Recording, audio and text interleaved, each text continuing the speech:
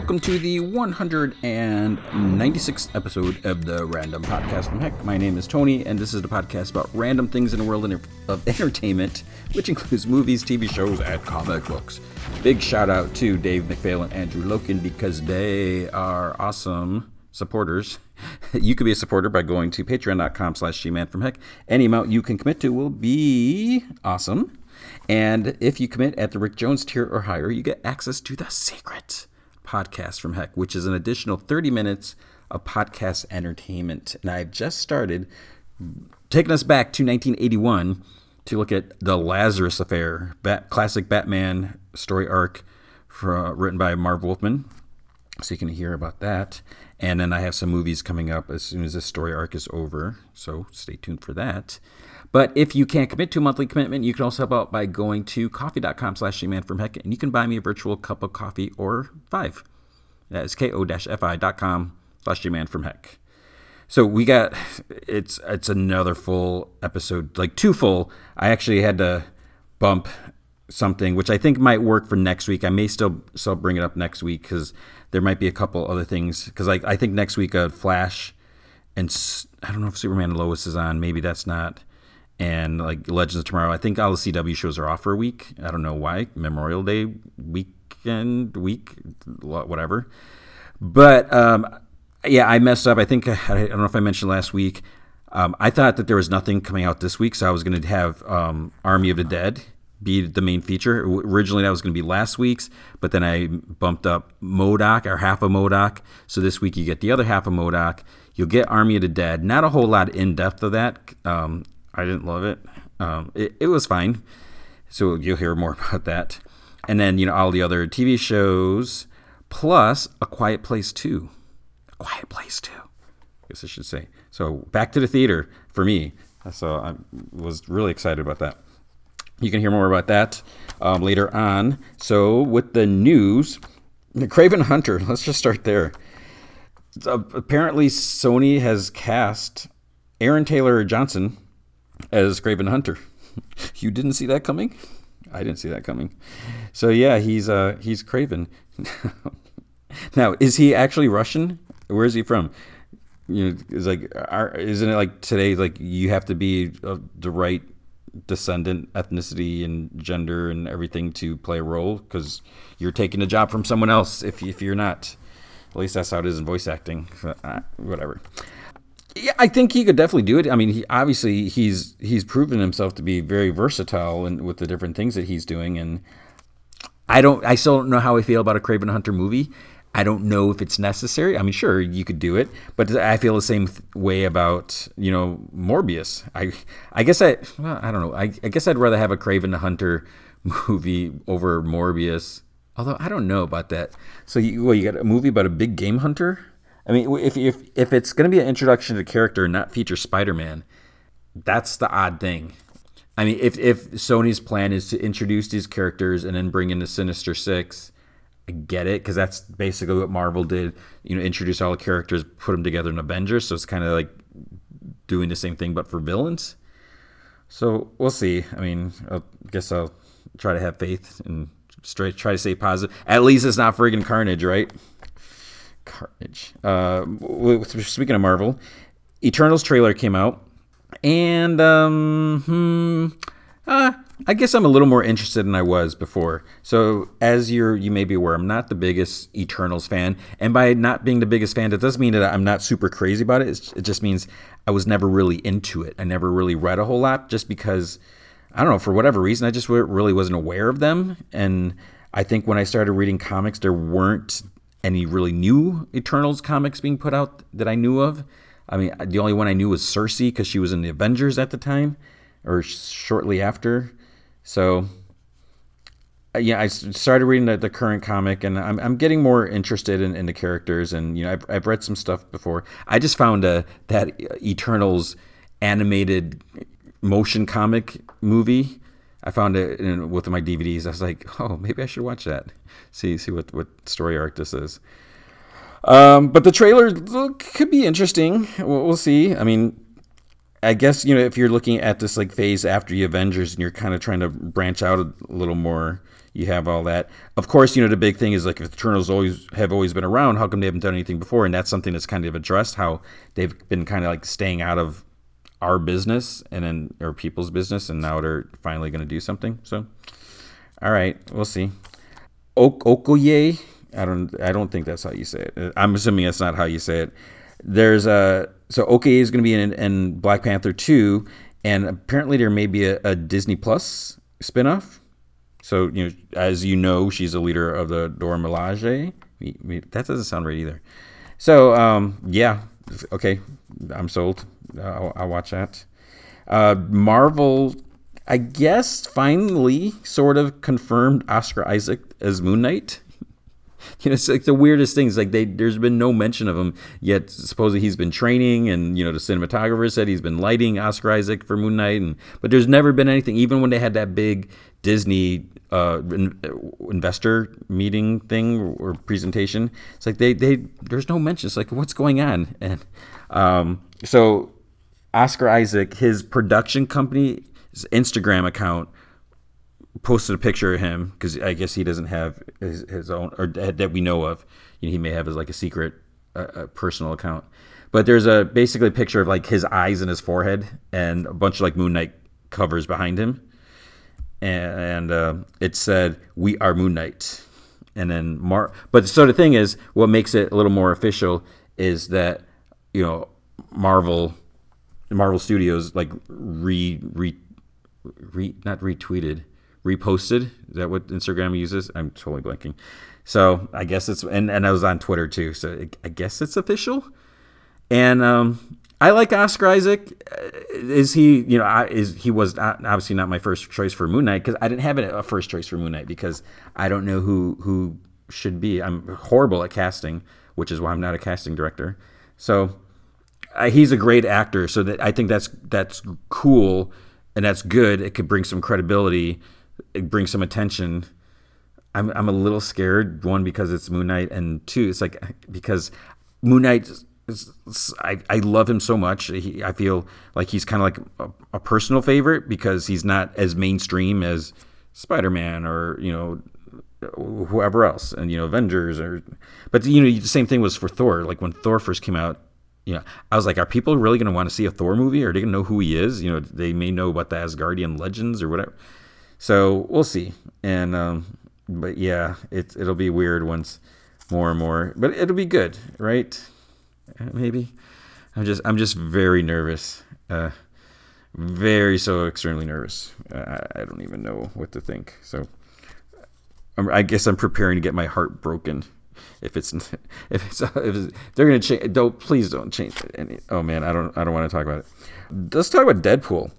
There's talk about Deadpool being R-rated, and Kevin Feige had said that Deadpool 3 could be rated R, but then like after that there's no plans for additional R-rated movies.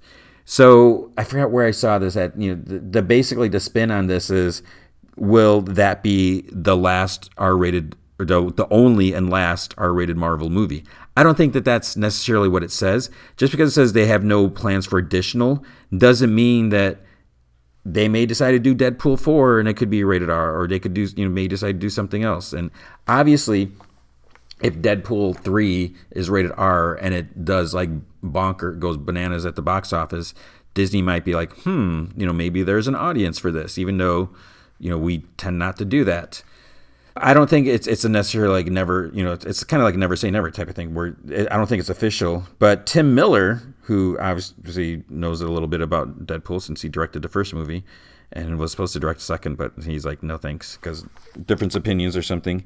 He said that he thinks that it could work as not being R-rated. And I me, I 100% agree. And what Tim Miller said that, with Ryan Reynolds and what he brings to the character, that basically he could still make it work without the 4-letter words. Deadpool doesn't have to swear. You don't need raunchy, sex jokes either. He can be funny. And some people would say, well, what about Once Upon a Deadpool? It was PG-13 and that didn't do well in the box office. I think that didn't do well because it was essentially a re-release, and it was like an edited re-release. So people might be like, hey, I already saw that in the theater. Maybe I already saw it a couple times in the theater or whatever. I don't really want to pay to see it again. and I'm trying to think if the Blu-ray it might have already been released at home, maybe not. So I think that didn't do as well because it had already come out. And I mean, I didn't go see it. I was going to, but I think I just didn't end up. But I did end up buying the Blu-ray. I was like, yeah, I want to see this. I'll watch it and support it. And I thought it was funny, and it was fine. I mean, I didn't watch them back to back, so I couldn't compare. Like, is one funnier than the other? And maybe the R is a little funnier because it's a little unexpected. I just don't think profanity, vulgar, potty humor. That's the ultimate form of humor. I think you could pull it off without. And if it was an R-rated movie, saying pull it off, what you get what I'm saying. So we'll see. And I wouldn't necessarily rule out that we would never see an R-rated Deadpool movie after this, because obviously money talks. If it's super crazy, awesome, people will want more, and Disney might be like, we should probably do what they want, maybe. Powerpuff Girls. We were talking about that with pilot seasons. They're talking about that. The pilot did not get picked up. Good news is CW is like, yeah, why don't you rework that? It's not quite what we wanted, but it could still be good. So why don't you redo it? So basically, they believe in a cast. They think that there's a potential there. They didn't like certain things. I think they said it wasn't as grounded in reality as they were hoping, or something like that. Which was like, what the heck did you expect if you're talking about Powerpuff Girls? And the other weird thing is did you not read or approve the script? Did you just say, hey, go ahead and do this? Well, I guess that's how it works. You shoot the pilot, the execs look at it, watch it, and then they say yay or nay. But you would think that if they're giving them money to make the pilot, that there would be some sort of approval. Like someone should have looked at the script or whatever, or seeing how it would be. And I don't know. And supposedly, the script leaked out. I don't buy that. I mean, maybe it is. I didn't see where, who the original source is, but I read bits of it on people posting the same 2 or 3 images on Twitter in the trending topics. And there was some stuff. I mean, it was pretty bad. And I feel like someone could just easily oh, I'm going to type this up and say, hey, here's a leaked script. Because some people just, whether they want to go viral, but it's like you're going viral anonymously, or maybe you just want to try to make the idea look bad if you don't approve, you think it's a bad move to make this movie. But so we'll see. And I'm still, I don't know. I mean, the thing is, I like Chloe Bennett and I like Dove Cameron. I don't have an opinion on a third actress because I don't know her I haven't seen anything she's been in. So I definitely would watch it. I don't know if it would be a top show or favorite show or anything like that. I mean, it could still be bad reworked, but I'm definitely curious and want to see what they're going to do. So we'll see. There's going to be a new Evil Dead movie, which we know about, but apparently now it's coming to HBO Max. So that's fine. At first it's oh man, it's not going to theaters. So it's it's a downgrade. But when you look at the stuff HBO Max is doing, or Hulu, or all these streaming, Disney Plus, and it's a lot of great content. So it's, for me, I shouldn't say it oh, this is a bad thing, but maybe it takes care of distribution. That's what I'm trying to say. And also it could be HBO or Warner Brothers, whatever, hey, we really want this on our streaming service because this could draw in more people. So it's coming back to New Line, which they're Sam Raimi and I think Bruce Campbell, they're excited about that, and they're going to be producing. So we'll see. It's not necessarily going to be an Ash movie. It's going to be different characters, and I don't know how I feel. But since Raimi and Campbell and Tappert, whatever, are involved, so fingers crossed. I mean, it should be fine. And speaking of, I don't know if this will be fine. Speaking of hoping this will be fine, there's going to be a Hellraiser movie at Hulu. So this is where I was confused, because when I heard about this, I was like, wait, I thought it was going to HBO Max. But this is a different thing. So Spyglass Media is apparently remaking the movie. There's going to be a series with Pinhead with Clive Barker as the executive producer show. That's at HBO Max. That's still happening. So Clive Barker recently won a copyright case and he's getting the rights back to the movie and the novel, the novella, and everything like that. But those rights don't roll over or completely go to him until December 19th, 2021. So that means Spyglass Media, whoever they are, whatever rights they have, they can still make this movie as long as it's released before December 19th, I guess. So I don't know. That makes me a little nervous. I mean, it's almost like, let's crank this out and hope we can make some money off of it while we can. I mean, I'll watch it, but it's just weird. I mean, you have something with Clive friggin' Barker is involved, executive producing, compared to this, which, like, Joe Schmo is going to be producing. No offense, whoever's producing, but yeah, I don't know about that. Flash season 8. So they're saying that the first 5 episodes of the next season is going to kind of be like a crossover. It's not going to be like a full, like, official, like, Crisis crossover or whatever, but it's going to have like a crossover feel, and they're going to bring in other characters from the Arrowverse and stuff like that. So, okay, I guess maybe it's easier than going full fledged. They were going to do more stuff. They were going to do some sort of crossover this year, but because of COVID and limiting production, cast and crew, so they're like, well, we're not going to be able to do it. So, okay. But then I saw somewhere, I think it might have been on Twitter, where some site, I don't even know who it is, some source is saying, rumors are that the 8th season is going to be the final one. What is there any truth to that? No idea. It's possible because, I mean, didn't Arrow only go to 8? And it might be a matter of how long do these actors want to do it? What are their contracts? And, if they're starting to have to renew every year, it gets more expensive to negotiate these, because Grant Gustin, as great as he may be, I mean, in terms of negotiation, I don't know.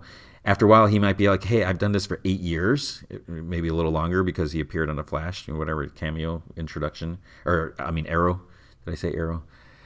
So it might be, is it worth, the cost? We already know that Cisco's leaving and Harrison Wells is leaving. So I don't know.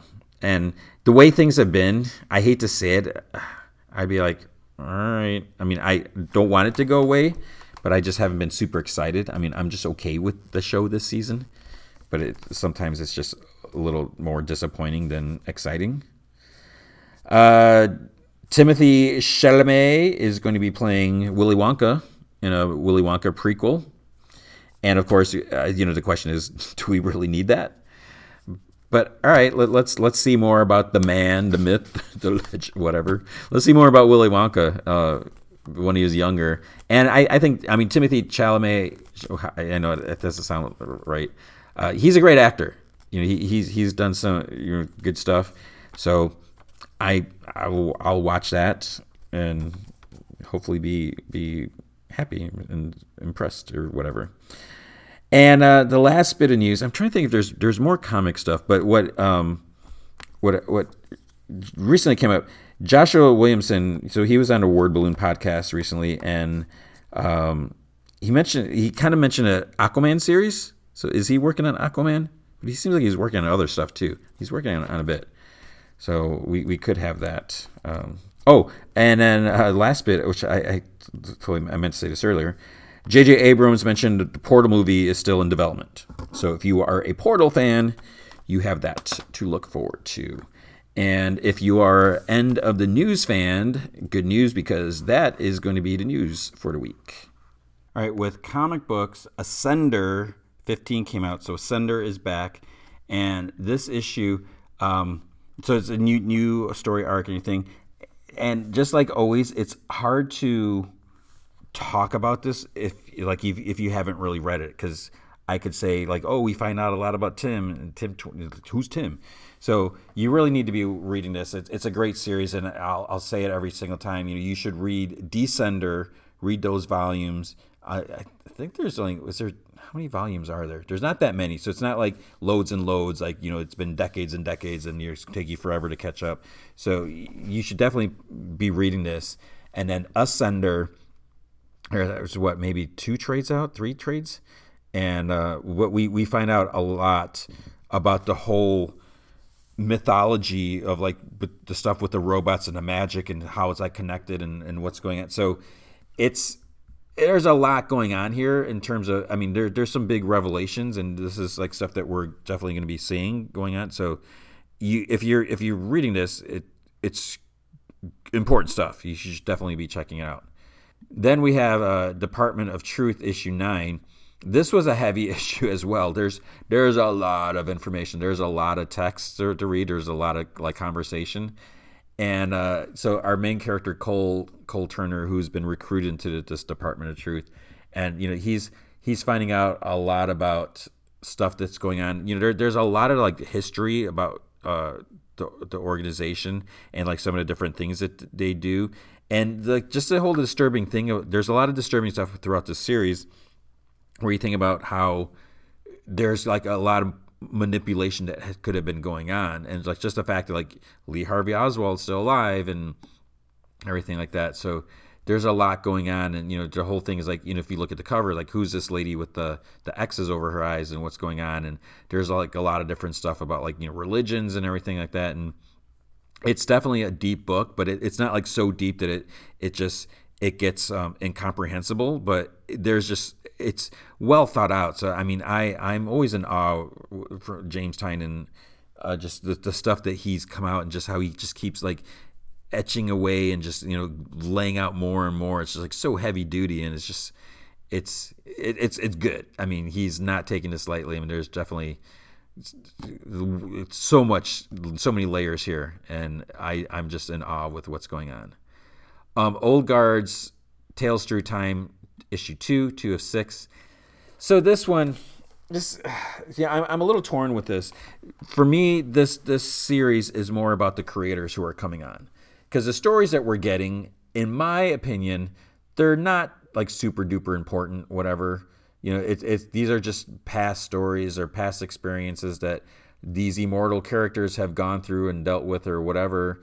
So yeah, that's fine. That's okay, but it's more about the creators getting a chance to play with these characters. So like Kelly DeConnick writes one of the stories, Eric Troutman writes the other, and then Mike Henderson also does the art in one of the stories. So there's some cool visuals and everything like that. But for me, the story was just like, it was all right. But then Shadecraft issue 3. So I'm really enjoying this series. And didn't they just say it was going to be like I don't know if it was a Netflix show or something like that. But this is good. So there's this girl, and these like shadows have been like kind of trying to attack her and stuff like that. And then we find out her brother got in this car accident. He's in a coma, and now he's like one of the shadows, and he's like her shadow basically. And last issue, the school, was it a new school? I don't know if it was like a therapist or counselor, not therapist, a counselor.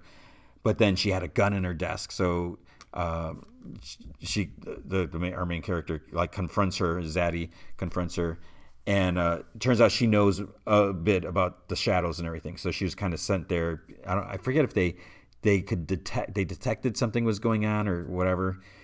So she wants to kind of help train Zadie. And it's a little weird, and at first it's like, okay, what's this all about? But it does kind of open up this bigger world where this is something that has happened. So it's not like these shadows are come to life out of nowhere.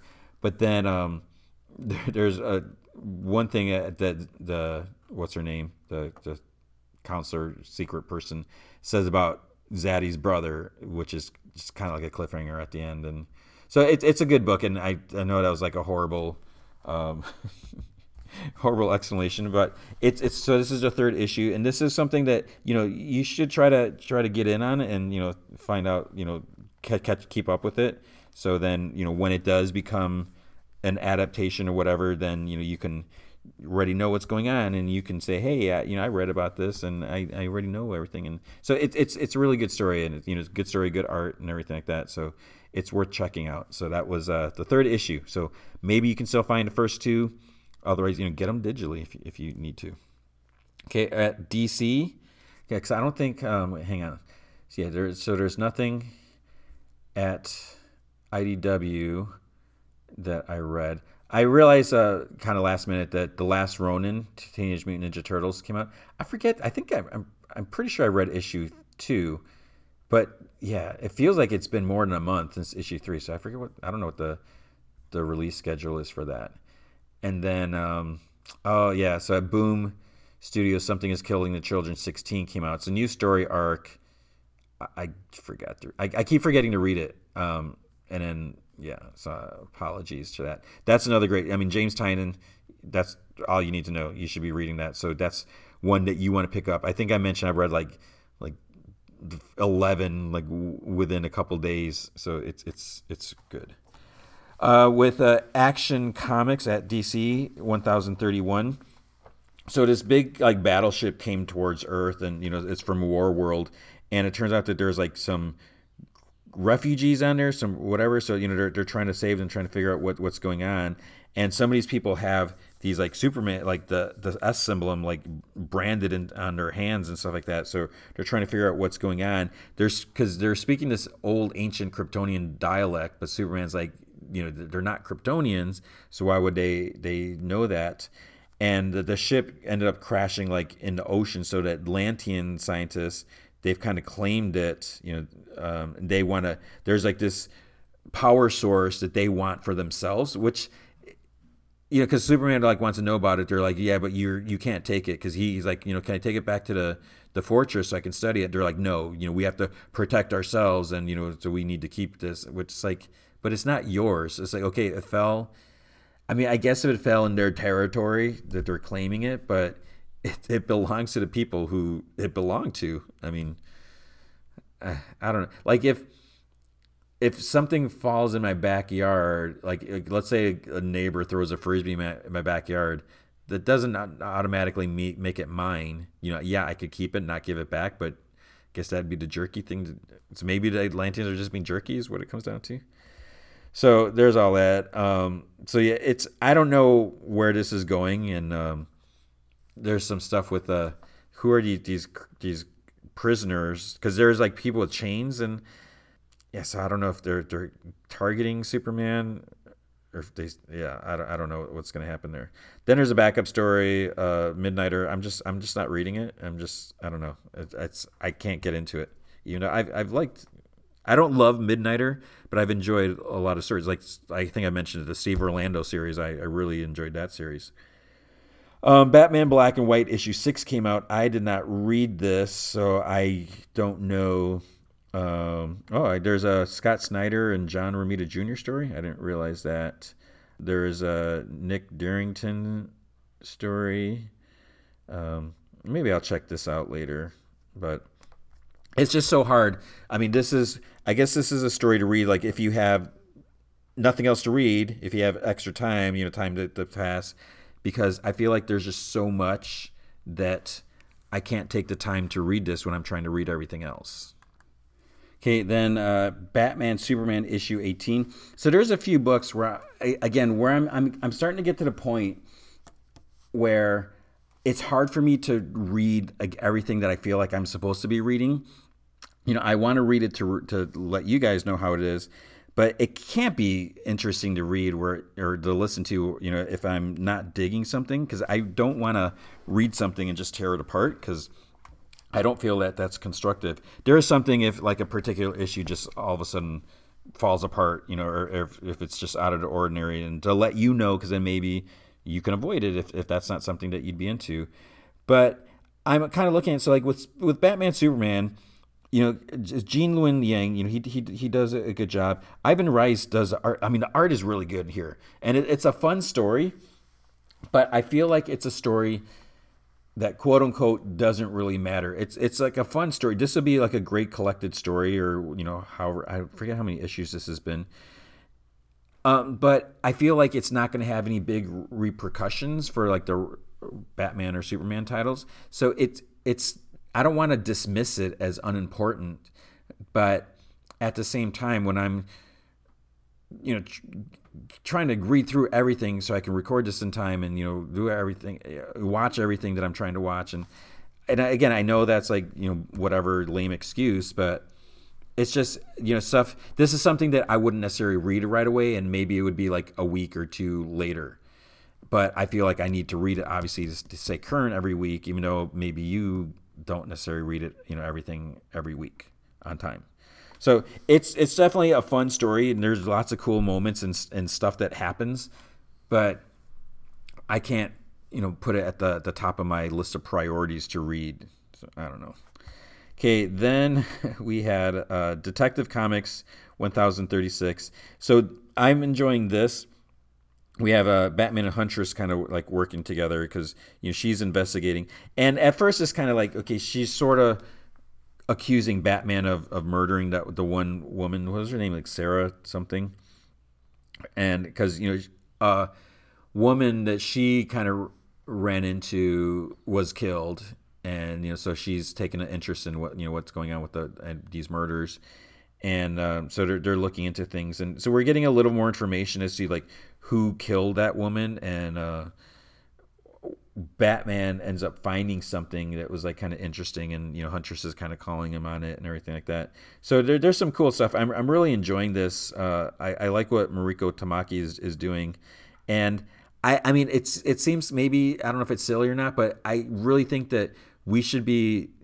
I don't know if there's been a lot of fanfare or mention of this, but this is, I mean, how many women have actually written Batman or Detective Comics? I don't know if there's been very many, if any. So, I mean, I think this is awesome. This just shows it doesn't matter. You don't need a dude to be writing Batman. You can have, I mean, Mariko Tamaki is an awesome writer, and I'm enjoying what she's doing. And just the idea, like Bruce Wayne living in this brownstone, and because he moved out of the manor and he's in the city, and is like his neighbors that they've been introduced and stuff like that. So I'm really intrigued with this story about the murders and stuff like that. Even though it's not super Flash, but thank goodness it's not Joker. No offense to everyone doing Joker stuff, but we need some other stuff once in a while. So you should be in. This is good. So Detective and Batman are both like top notch going on. Harley Quinn issue 3. I'm just having such a hard time with this series. So Stephanie Phillips she's doing a good job. I like what she's doing with the direction of this. She's like starting this like support group for people who have been abducted or dealt with like jokers and clowns, like especially after the Joker war and everything like that. And she's had a lot of issues and stuff, being under Joker's thumb and stuff like that. But what kind of bothers me, or one of the things that bothers me, is Hugo Strange. I've never really been a huge fan of his, and I don't ever know his history, because like now he's like in charge of, he's at Arkham, but is there no history where he's been revealed to be like cuckoo for Cocoa Puffs and doing like unethical things? And I guess not. And then the other thing is, while I really enjoy Riley Rossmo's art, I almost feel like it's too over the top here. It's too animated. I mean, even looking like Hugo Strange, like the shape of his head, I mean, it's a great stylized look. And again, don't get me wrong. I mean, if you've seen me trying to draw lately, I would love to have a style of and I loved what Riley Rossmo does, but it just feels like certain stories, it works better than others. And for this, where, is this in the main continuity or not? And, should that matter? It does, because, they're talking stuff about Joker War, and, we've had Harley and Batman. And so the art sometimes is a little distracting, because it feels like it's taking me out of the story a little. Okay, Mr. Miracle came out, Source of Freedom. This is continuing from the future. What, I don't even remember what it's called now. Future State. I was gonna say Future's End. It's like, that's not right. So I didn't really get into that. I didn't read those Mr. Miracle stories. So if you have, you're probably digging this, but I really can't speak on anything. I was flipping through it, and I'm like, I don't really know what's going on here. So, but there's something at the end is like, okay, well, that could be a little interesting, but I don't feel like going back and trying to read the other ones. But if I had more time and patience, I would. So let me know how it is. The other History of DC Universe came out. I didn't look at this. So who's this about? Renee Montoya. So there could be. These books have been like pretty fascinating. So they're heavy reads too. I mean, this is like over 40 pages, and there's a lot going on there. But I would recommend these. It's John Ridley writing those. Robin #2 came out. So spoiler, if you read the first issue, Robin wants to take part in this tournament, this Lazarus tournament on Lazarus Island or something like that. Basically, there's like this match, like death match or whatever coming on. So he goes there, and then right away, as the rules are being laid out, he is like, I just want to fight, whatever. He just goes in there and gets killed, gets his heart ripped out. And it's just like, how do you come back from that? So Robin's dead. Damian is dead. Or is he? Does he somehow come back? And we find out more. I mean, if you look at the preview pages, you can see what's going on. But we find out more about the tournament, like what the actual rules are and everything. And Ravager plays a big role, like trying to explain things and everything. And she has her own purposes for being there. My only thing is, it feels like if this is the big deadly fighter tournament, that there should be other deadly fighters, and some of the people that are there, it's like, some you never heard of, and two, it's like, really, these people are here, but that's fine. Stargirl Spring Break Special Issue 1. So this was a fun book. This is Jeff Johns wrote it, Todd Knock. So right there, Jeff Johns and Todd Knock. I'm excited. I love that. And there's even Fred Hembeck does a tiny bit. And it's an interesting story, the way they lay things out. Trying to put the history of like the Justice Society and everything, because they mentioned that they were active like in the 40s, and I think they were all kind of, there's like some time travel stuff that was involved, because you look at like Pat Dugan, how can he have been with the Justice Society and then still be like a fairly young dude that's in the stripe armor working with Stargirl? And we also find out, I don't know if it's I guess it's mentioned in the preview. So Green Arrow is with Red Arrow, Kamiko, and they're talking about stuff, and she's like, you're not even the first Green Arrow. It's like, he's like, that clean shaven guy from the 40s, you swiped his MO. And Ollie's like, I didn't swipe anything. He's like, the first Green Arrow was me. And so there's like basically time travel stuff like that, where him and Roy ended up in the past for a bit, and they fought with the 7. I guess they weren't the Justice Society. There was the 7 soldiers, and so that makes things kind of interesting that they did that and everything. So I enjoyed that, and it's I like reading more. I feel like I haven't read a whole lot with Stargirl, because I did read the Justice Society comics, which I've been wanting to reread those, so maybe someday. So you should check this out. And again, it's Todd Knock art, so how can I not read that? Strange Adventures issue 10. So I think this book ticked off a lot of people, or some people. So one of the characters, I mean, the whole thing with this story is, you can tell there's hidden truth. There's something going on. Adam Strange and his wife, they're talking about like the war on Rann, and how their daughter was killed and everything. So something is up. Like something with the death of his daughter, something with the war, something with Adam's involvement and everything. And we basically find out this issue. So basically, one or possibly more characters are made not to look so great. And that could be really, I could see, if you were a fan of these characters, because Mr. Terrific's here, I should mention. I could see how it would be upsetting, and like extremely upsetting. Just like I wasn't happy with what happened to Wally West. That still bothers me. What happened in Heroes in Crisis, and so I don't know. It just I just don't understand the thing. It feels like, I don't know if Tom King is trying to write not necessarily controversial stories or controversial takes on characters, just because there's a shock value of it, where when you pull the rug out from someone and you weren't expecting that, but is that the only reason you're doing it? And you could always say, well, let's shake up the status quo. Let's do something a little different, so it's not just the same thing, decade after decade.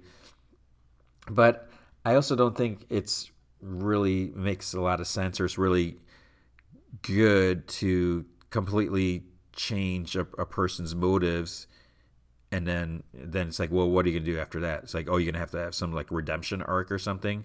And yeah, that's an option, but I don't know. I just think, when you alienate fans, and maybe maybe that if that character's not like super popular, it doesn't matter, because then the pros will outweigh the cons or whatever, or I don't know. But I'm just it's and what's going. So it's like Tom has did what he did to Wally. He did what he did here. He did what he did to Alfred, which I'm still not happy. So yeah, things aren't aren't going so great. Okay, and then Teen Titans Academy. So there's there's some like crossover stuff that's happening or coming up between Teen Titans Academy and Suicide Squad, and we're finding out more about Bolt, the speedster, like why because Amanda Waller is after her, and we see a little bit of her story and everything like that. And there's more with Red X. Like, who is this Red X? We still don't know. Spoiler. I'm gonna say that. But what is Red X? What is he? He, assuming it's he. What is he up to? And what is he doing with the Suicide Squad or Amanda? And so there's some interesting things going on here. And I'm not really sure where this is going, but it's keeping me interested, intrigued. So it's definitely something different. And just the idea that we have this Teen Titans Academy, which I'm not super crazy about that, but it is kind of interesting. This as we have this other stuff that's going on top of so it's not just like, oh, it's a school for superheroes. There's definitely more that's happening that we're not sure, and that's to me what keeps it interesting. Over at Marvel, we had Aliens #3, and I'm not super crazy about this, and I don't know. For me, the main thing is I'll watch a good Aliens movie. That I think that could be really cool, but as a comic, even with like Salvador Larroca's art, which is I like it. It just because it doesn't have that maybe live action, but there's like none of the movement and fluidity and just seeing the effects and everything. So it doesn't quite have the same impact on me as I just read this. And like, even seeing these aliens, which they look really cool and everything, the way they're drawn, but it's like not as creepy or scary or, whatever is going on because it's being told in this format. And so like the stories, I'm kind of interested in what's going on and seeing how this mess is unfolding. So I'm interested. Obviously I'm going to keep reading it. I could easily just say, well, I'm not going to read it, but I'm not super excited. The only reason I might read this earlier is like if I'm reading comics in order on the Marvel app, because sometimes I'll just go alphabetically and read them. But yeah, I'm not totally digging it, but I'm still interested enough. So if you're I would be interested, like, if someone was like a super duper hardcore Alien fan, would they be into this or not? Maybe. Beta Ray Bill issue 3. This so again, here's as I'm reading this, I was like, I'm not loving this, and maybe I can appreciate Beta Ray Bill for being like the weird and Thor adjacent character. With his stuff happens like with his ship. So the ship now has like a humanoid form, and he's trying to find a new weapon, and I don't know. It's because part of the problem, it stinks for him that he's stuck in this horse form that he can't turn humanoid, and part of it is because Stormbreaker was destroyed. Which you see that, so like the cover doesn't really have anything to do with what's going on inside. So I don't know. It was an okay issue for me. Black Widow issue 7, I'm enjoying this. And with this one, I don't think there's like if I remember correctly, there's not like a lot of hardcore, super duper crazy, over the top nonstop action, but I'm still digging this so much. And there's something about the way Kelly Thompson writes Natasha and Yelena.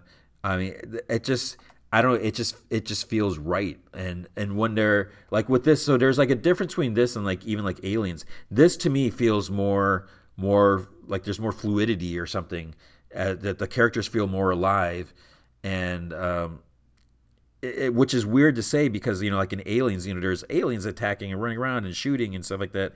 But this, it just I don't know. And maybe it's just a history of the characters, or because I like Black Widow, but I really enjoyed the story as we're seeing more of this stuff folding out, the story folding out. That's, what am I even saying here?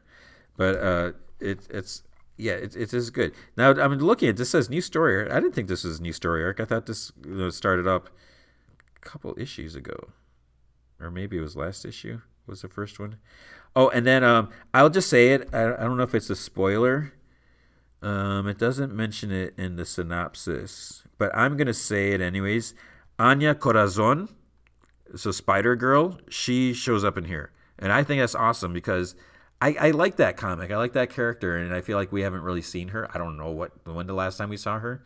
So she appeared in here, so that scores some more cool points with me because I thought it was cool to see her. Now, unfortunately, oh goodness, Heroes Reborn. This is like, it's almost not necessarily like a nightmare, but we're getting like all these spin-offs, and so I don't know, maybe this just isn't for me. I can totally appreciate. I like the idea of flipping a bunch of a universe whatever on its side and seeing the characters slightly different, and with the opportunity that's like what the What If books are. That's what makes them so fun and exciting, where things are just so different. But here, I don't know. I guess I feel like, okay, you have all these big changes and everything, but everything's just going to go back to normal. Now, maybe it's possible that some things are going to stick. I don't know, but I just feel like there's so much, and it's like weird because like the main stories, or the main series, the Heroes Reborn series. So like issue 4, this is focusing just on Dr. Spectrum or whatever. But like, issue 4, this is focusing just on Dr. Spectrum. And like issue 3 focused on Blur. And issue 2, I think was that like Hyperion or whatever. So it's weird how the main series feels like it's almost like a side series where it's focusing on different ones. And you see stuff like, if I remember correctly, I don't even think like Blade and Captain America and all of them appeared in this issue, trying to reform the Avengers. Then there's a Heroes Reborn, Magneto and the Mutant Force. The only reason I wanted to read this was because Bernard Chang does the art. Steve Orlando writes it, so we see the different versions or the different takes, like how things have changed a little bit with basically the X-Men, Magneto and all of them. But as I'm trying to read this, I'm just like, I kind of don't want to learn their histories and try to figure out what has gone on, where are they at now, where are they going. There's like all this, you're getting however many years of history with these characters, and then if it's just all going to get erased or revert back, then it's like I don't have the mental real estate to try to sort all this out. I don't know. Then there's a Heroes Reborn Siege Society, and I don't even remember what's happened. Is Black Widow and Hawkeye lead an assault on the squadron? Baron Zemo did. It was an interesting team. And yeah, they're like in Europe, so it's like Zemo was kind of leading them, and I was like, is Hawkeye like European now, or like, what's going on? And Scott Lang at first, I think he was like almost like in a red ant or dark ant or black ant. I was like, is that which Ant-Man is that? I don't know. And then there's another one, yeah, Heroes Reborn, Young Squadron. The only reason I wanted to read this is because Miles Morales is in his new costume. He's like a Falcon. But this was kind of like Champions in the Heroes Reborn universe. And it was okay. I hate to say. Maestro Warren Pax issue 5. This was I did enjoy this. See, so there are comics I like. I know I'm being very negative or very non-committal to stories or whatever, but there's stuff that I am enjoying. So with this, it's basically Maestro, not Maestro, and Doctor Doom, which is kind of cool. Seeing them basically go up against each other because they're both super smart, and it's not just going to be physical. There's going to be some physical nature of it, and it's just some cool moments. Miles Morales Spider-Man issue 26. So this is continuing the clone saga. I'm okay with this. I'm not loving it. I'm not completely blown away. I'm definitely curious, like what's going on. What does this all mean? Who are these clones, and why are they here?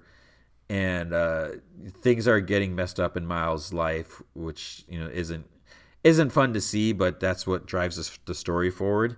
And yeah, so he's got his hands full because right now, I mean, thank goodness it's only 3, but it's Miles against 3 clones, and things aren't going so well for him. And not only are they attacking Miles, but they're attacking like his personal life.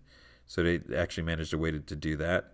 So yeah, but this issue, I mean, I was just okay with it. I'm curious to see what's going to happen, but I don't know. Then we have New Mutants issue 18, and I've been okay with New Mutants lately. There's I mean, yes, there's some interesting stuff with like the group of kids who are doing like this body swapping, and and part of it is the mutants in question. They're not like super happy with their physical forms after their mutation, so they're looking at this as an opportunity to have like to be in a normal body and see what it's like.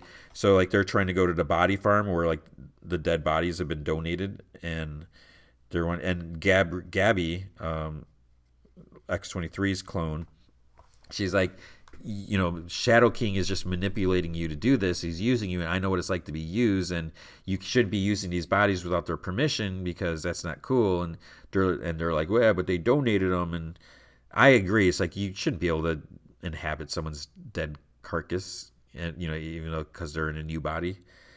So the main thing is I love Rod Reese's art. I think it's so cool. I just was like sometimes just like sit and look at like a panel and the detail and the coloring and everything. Reptile issue 1. After his appearance in that Spider-Man comic, I forget which one it was. I'm like, okay, I'll give Reptile a chance. And this was okay. This was good. Better than I thought when I first heard about it, that he was getting his own comic. And I do feel that this is important in some ways. We need more comics with different races, and we don't have a lot of Latino characters in comics. And I keep saying it's like if I don't want to see a regular character have their ethnicity changed just to be diverse. I think if we need we do need more diversity, but we need to make more characters. Like, I would say, with like Kamala Khan being Ms. Marvel, I'm fine with that because Carol Danvers is no longer Ms. Marvel, so no one is Ms. Marvel. Carol Danvers is Captain Marvel. So make Kamala Khan, she's a great character on her own, and she's not just like a Ms. Marvel clone because she doesn't even have Ms. Marvel's power, so totally different. So stuff like that, and I mentioned like Yara Flor being Wonder Girl. So yeah, she's taking the Wonder Girl mantle. That's fine, but she's her own character, so I'm fine with that. But then, like what I talked about last week with like Snake Eyes movie, now we're making his character Asian, so we can have an Asian actor take the lead or take the role. That's great, but it's changing who the character was. It's a minor thing, but anyways, I feel like if we had more Asian characters and that weren't like stereotypical characters, if we had more Latino characters, more black characters, more whatever characters of different ethnicities and genders and all that, rather than change someone. It's like, was it necessary to make Iceman gay just to have another gay character? yeah, okay, you're kind of retrospect or whatever, going back and saying, yeah, there was always a gay character on the team. No one just knew it because he was in denial. All right, fine. But I just feel like if you want to make these other, you want to branch out to other people, build up these strong new characters. Don't just take existing, because to me, and what do I know? But I feel like it's a little lazy when you're taking other characters and then trying to put them into another, square peg and round hole or whatever, just to check off a button or a box and say, yeah, we're doing this, this, and this. So with Reptile, he is a Latino character, so that's great. I'm just not super crazy about the character, a guy that could turn into dinosaurs, but I think that's kind of fine if you embrace it. And so we're seeing more about him, and he's where did he go, to L.A. I think, and there's some stuff about Kamala's Law where he's like, well, I can't even be a hero because I can get in trouble and stuff like that. So it was fine. I don't love the character. I never loved the character, but I will definitely read and support this book however I can, because I think it's great. If there are young readers who can look up to him, awesome. And kids love dinosaurs, so it seems like there could be potential there to reach new audiences. So maybe older audiences might be like, what, this kid turns into a dinosaur? That's fine. Star Wars Darth Vader, issue 12. I keep feeling like, all this stuff it's prelude to, toward this war to bounty hunters. But I feel like this wasn't quite so much. This is, again, emphasis on prelude. So there's some fine stuff in here. And we see different things like Darth Vader and like kind of like not necessarily run-ins with Han Solo, but like issues that he might have against Han Solo. And so there's a couple interesting, not necessarily alternate takes on it, but like alternate views of certain situations. And you're seeing that. And because, basically like the main thing, if Darth Vader could have issues with Han Solo, he was about to shoot Luke and prevent the Death Star from getting blown up. And then Han Solo came and wahoo, that whole thing. So it's definitely interesting when you think about the history that Darth Vader and Han Solo have, even though it's not super obvious. So I think that was kind of interesting. And then X-Men issue 20. And it's funny, the synopsis for this, System Online Processing. So Mystique plays a big role in this. She's trying to look into some things. But this woman wants to revive like her, I don't know, remember if it was her husband or lover or whatever, and they put him like in a Nimrod body. And so, it's not a human body, but they were able to put him in there. So this is kind of like the counter to like the X-Men being able to revive themselves if they get killed, but they are able to clone bodies and put the people, the consciousness in there. So it's similar, not quite the same, but Nimrod, I have a strange relationship, whatever, not really relationship, but with Nimrod, because I think he looks weird. The idea, it's this big pink robot, and because if you think about it, it's kind of like the big pink Easter bunny or whatever, but it's really this deadly robot thing. But what I can appreciate, why I kind of have a tiny bit of fondness for Nimrod, is because when I first started reading X-Men comics, like in the 180s, 190s, that's when Nimrod was kind of first. Because I don't remember the whole. It's been so long, but he was like, he had like a human guise. I remember him renting a room from this lady, and she had no idea that he was this mutant hunting killer robot, and yeah. So, but other than that, I was just okay with the issue. I'm okay with like so. I don't hate it. I'm just not like blown away, like super excited. So what books were was I really excited for this week? Black Widow, I would say, at Marvel, and yeah, I mean nothing else. Like my socks are still on when it comes to the other books, and at DC, I enjoyed the Spring Break, the Stargirl comic. And mainly that's because it was Todd Knox art.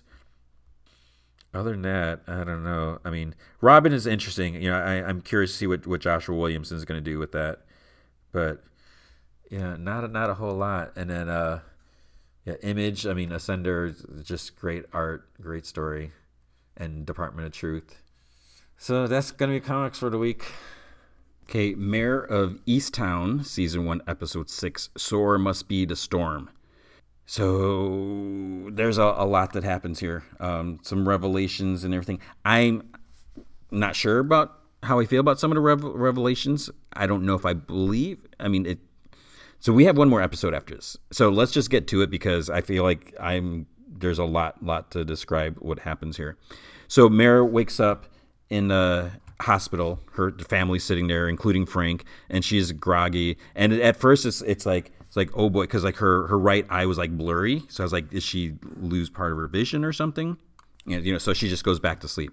Then we see on the news, Katie Bailey returns to her mother and her daughter after a year. The police chief's talking, and he's like, how it's a good day for many, but they lost one of their own. Mayor's watching from the hospital bed because Colin Zabel, he's dead. So then we see Aaron's bike gets pulled from the river by the police. Deacon Mark is in the police station talking to him. He says, he's like, I already told you, he's like, I dropped off Aaron at Brandywine Park. So they've been obviously talking for a little while. So he tells him that he dropped off Aaron at the park. Then he drove back to the rectory. Then they're like, well, Father Dan came in this morning distraught. And Chief asked him, he's like, did you toss Aaron's bike in the river? So he admits that he did, but he's like, I didn't kill her. Then the chief asked him, he's like, well, what happened to your face? And he says that he fell. So he didn't want to tell him that he got beat up by, those guys or whatever. The chief says, he's like, I don't believe a word that comes out of your mouth. And so he gets placed under arrest for tampering with evidence. Mare comes home. There's reporters in a driveway waiting and stuff like that. Lori helps her inside. And it's funny when Helen, Mare's mom, opens the door and everything like that she flips off the reporters. So Mare finds out about John. Lori tells her, John's Lori's husband, that he's sleeping with Sandra again. And, she says that Ryan had seen John with her. And Lori's like, the last time John had an affair, she's like, I could feel it. There's late nights at work. He rushed out of room to answer the phone. She's like, this time there's nothing. She's like, I was just like blindsided. And Mare's like, well, you're going to have to be tough this time. He's going to turn on the charm and he's going to say that he's changed and everything like that. And she's like, I know. She's like, but, I still love him. And, so where is he at now? So he went to his father and Billy. So Billy's still living with their dad. So he's going to go over there. So then we see John and his dad are moving in a mattress, whatever. So his dad, Pat, he's like, it's like, what happened this time? And John's like, Lori thinks I'm having an affair. And he's like, thinks you are or you actually are? He doesn't say anything. So he's like, what are you going to do or whatever? So then Billy comes home and John's like, hey, why don't you, help me move this in there? And he's like, it's like, why don't you do it or what? He's like mad at him. He's like, you messed up. He's like, you clean up your own mess. And then, he just storms off, goes down in the basement, like that's where his room is, I guess. And Dad's like, he's like, I don't know what's going on with Bill. So Mare's watching the news again. She's watching the bit about the chief talking about Zabel. Mare decides to drive over to his mom's. She knocks on the door and she's like, I'm so sorry about, Colin. And she's like, I want you to know that, he was a wonderful detective. He saved my life. And she slaps Mare. And then she slaps him again. And she's like, how dare you come to my house? She's like, who the hell do you think you are? You can just go through life, do whatever the hell you want without any consequences. If my son didn't follow you to that house, he'd still be alive. She's like, don't you come here again. But it's like, they're doing their jobs. So it was just, whatever. She's upset. It just seems a bit extreme. So she goes back home, and Helen asks her how it went, and Mare just breaks down and starts crying, and Helen hugs her.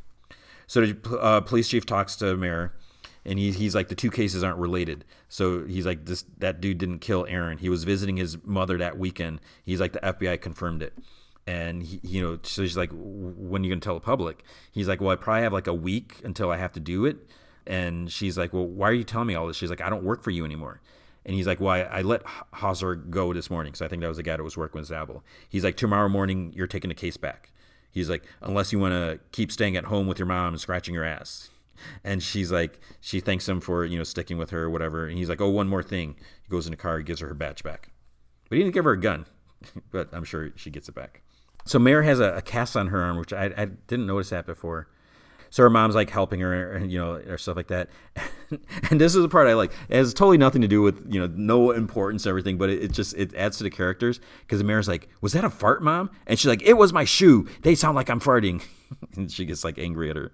So then a doorbell, it's Richard. So Helen's like overjoyed. She's like, oh, look who's here to see you and everything. So he brought like a gift basket. And there's like Rolling Rock and like cheesesteak sandwich and stuff like that. So she tells him all the details, and he's like, oh, I'm sorry about your colleague. She's like, that's got to be rough. And she's like, yeah, Colin. She's like, yeah, it is. And then he's like, your dad would be proud. He found those two girls. And then she says she wants to confess something. She's like, I canceled the night of your birthday to go on a date with Colin. She's like, it was just as friends, but it wasn't really the right thing to do. He's like, no, that's okay. That's fine. And she says that she's like, I have to get my crap together. She's like, I can't do this. And he's like, well, how about when you feel ready, if you ever do, you give me a call and ask me out. And she's like, well, how do I know you won't be spoken for? And he's like, you won't, but he's like, I'm 52 and I'm living in Easttown, so your odds are pretty good.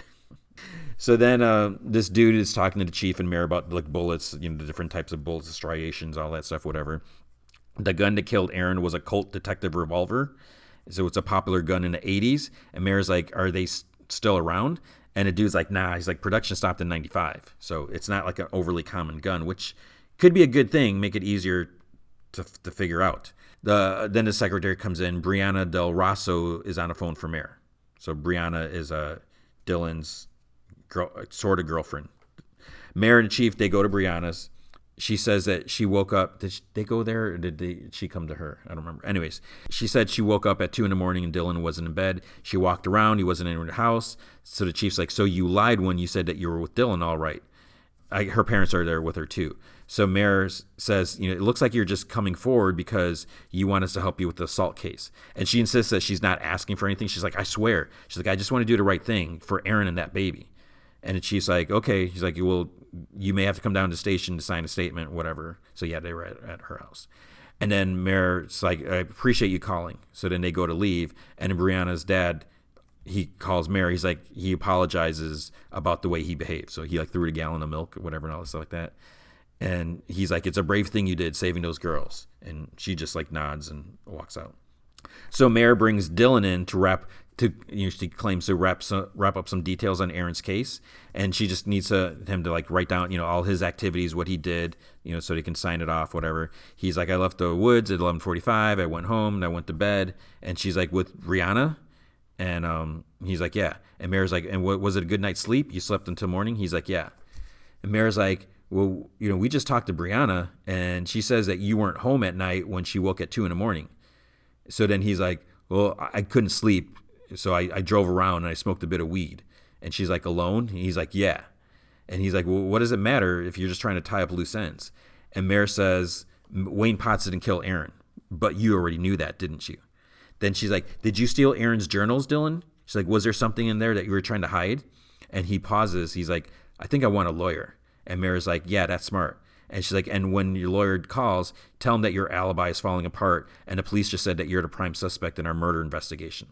So then Siobhan, I think Saban, whatever. Saban and the DJ, they're walking, and Saban says that she talked to the professor at Berkeley.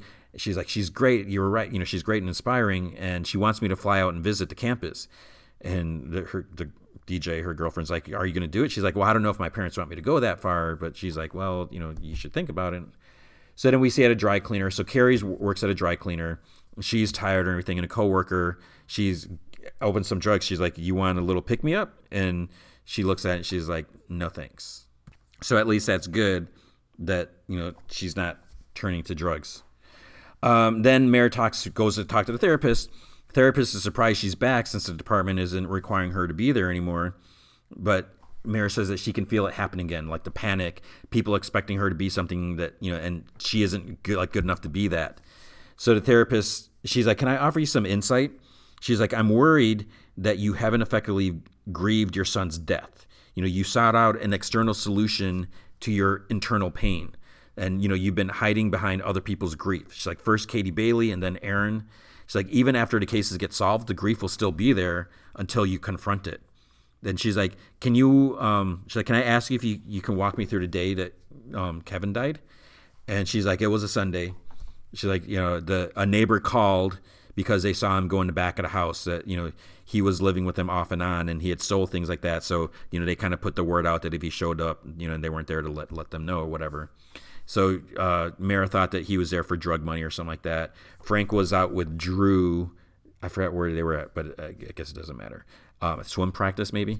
Saban was just around the corner at a friend's. So Mara called her and asked her to check on him while she was running errands. And then Saban calls back hysterical. It's like she couldn't even speak. So, and Mara's like, I don't even remember driving home. So then we see a flashback. She gets out of the car, runs up the front steps, goes in the house, up the stairs. Saban's like on the floor crying. Mara goes to the attic ladder. She starts climbing up and then like crumples. So then she's like, we found him in the attic hanging from one of the beams. Then, we see her climb up and she's like, she cut him down. She says, I tried to catch him, but he was just so heavy. And she's like, I held him in my arms until the paramedics came and they had to pull him away from me. The therapist, she's like, I'm so sorry. And then she's like, do you still live in the same house? And Mara's like, yeah. And have you been able to go up to the attic since? And she's like, no, we don't. No one goes up there. Beth calls Mara. So Beth, her brother Freddie, hasn't answered his phone in 3 days. Neighbor saw him go back in his house where he didn't have heat and stuff like that. So she's like, I just have a bad feeling about it this time. So Mara's like, okay. So she goes in. She calls out to him. Daughter's room's the door's cracked open. She sees him, opens it up. He's sitting on his bed. There's a needle in his arm. He's dead. So she sees a garbage bag with some stuff. She looks in there. There's like a jersey with McMenamin. So that's Aaron's last name. It's like a jersey. And then there's another T-shirt with like family reunion or Ross family reunion or something like that at Lake Carmen. And she's like looking at that. So it's like, wait, what's up with this? Then Beth comes in the front door and Mara's like, wait out there. So then she goes out there. She's like, he's gone. I'm sorry. And she puts her arms around her. So then we see a video of Kevin doing a song he wrote for his girl. So Saban's still watching the video and doing stuff like that. She calls Ann. So Ann's the DJ. And, she's like, I wonder if we could talk or whatever. She's like, call me back. And then she's sitting in the room. She takes an edible. She has like one edible in this tin. And then we see her like texting a lot. She's drinking a bottle, leaves another message, just like constantly, whatever. She finally decides to go out. So Beth then had a memorial. There's a bunch of people at her place. Outside, Lori talks to Mare. And she's, asks how Beth's doing. And she's like, I think, part of her is relieved, just having to worry about Freddie all the time. So then Mare, she's like, what about the family reunion at the lake? So again, Lori, her husband, was Aaron's uncle. I think that's how it works or something. So she, related to so she would have been at the reunion too. So Lori doesn't remember that much. She's like, it was a few months after Aaron's mom died. They want to do something to lift her spirits. So they rented some cabins, and Mara's like, who was there? She's like, well, Billy, Pat's John's dad, Kenny, Aaron's dad, and the kids. She's like, no one else? And then Dawn comes out to talk to Mara. So she's like, we'll finish this later. So Dawn's like, she's like, I'm sorry I didn't come to you sooner. She's like, I've been with Katie. She's struggling. She wakes up in the middle of the night. She's like, I don't think she's ever going to be the same, but she wasn't doing so well before, because she was on the drugs and all that stuff like that. But she's like, I don't want to seem ungrateful. She's like, I'm so thankful that you returned her to me. And then they hug and everything like that. Back at the house, this is a little later in the night, a couple of Saban's friends bring her home. She's like stumbling and everything like that. And then Mare sees them. They're like, oh, she's like, uh-oh. And she like goes in the room. And they're like, she's just having a hard time.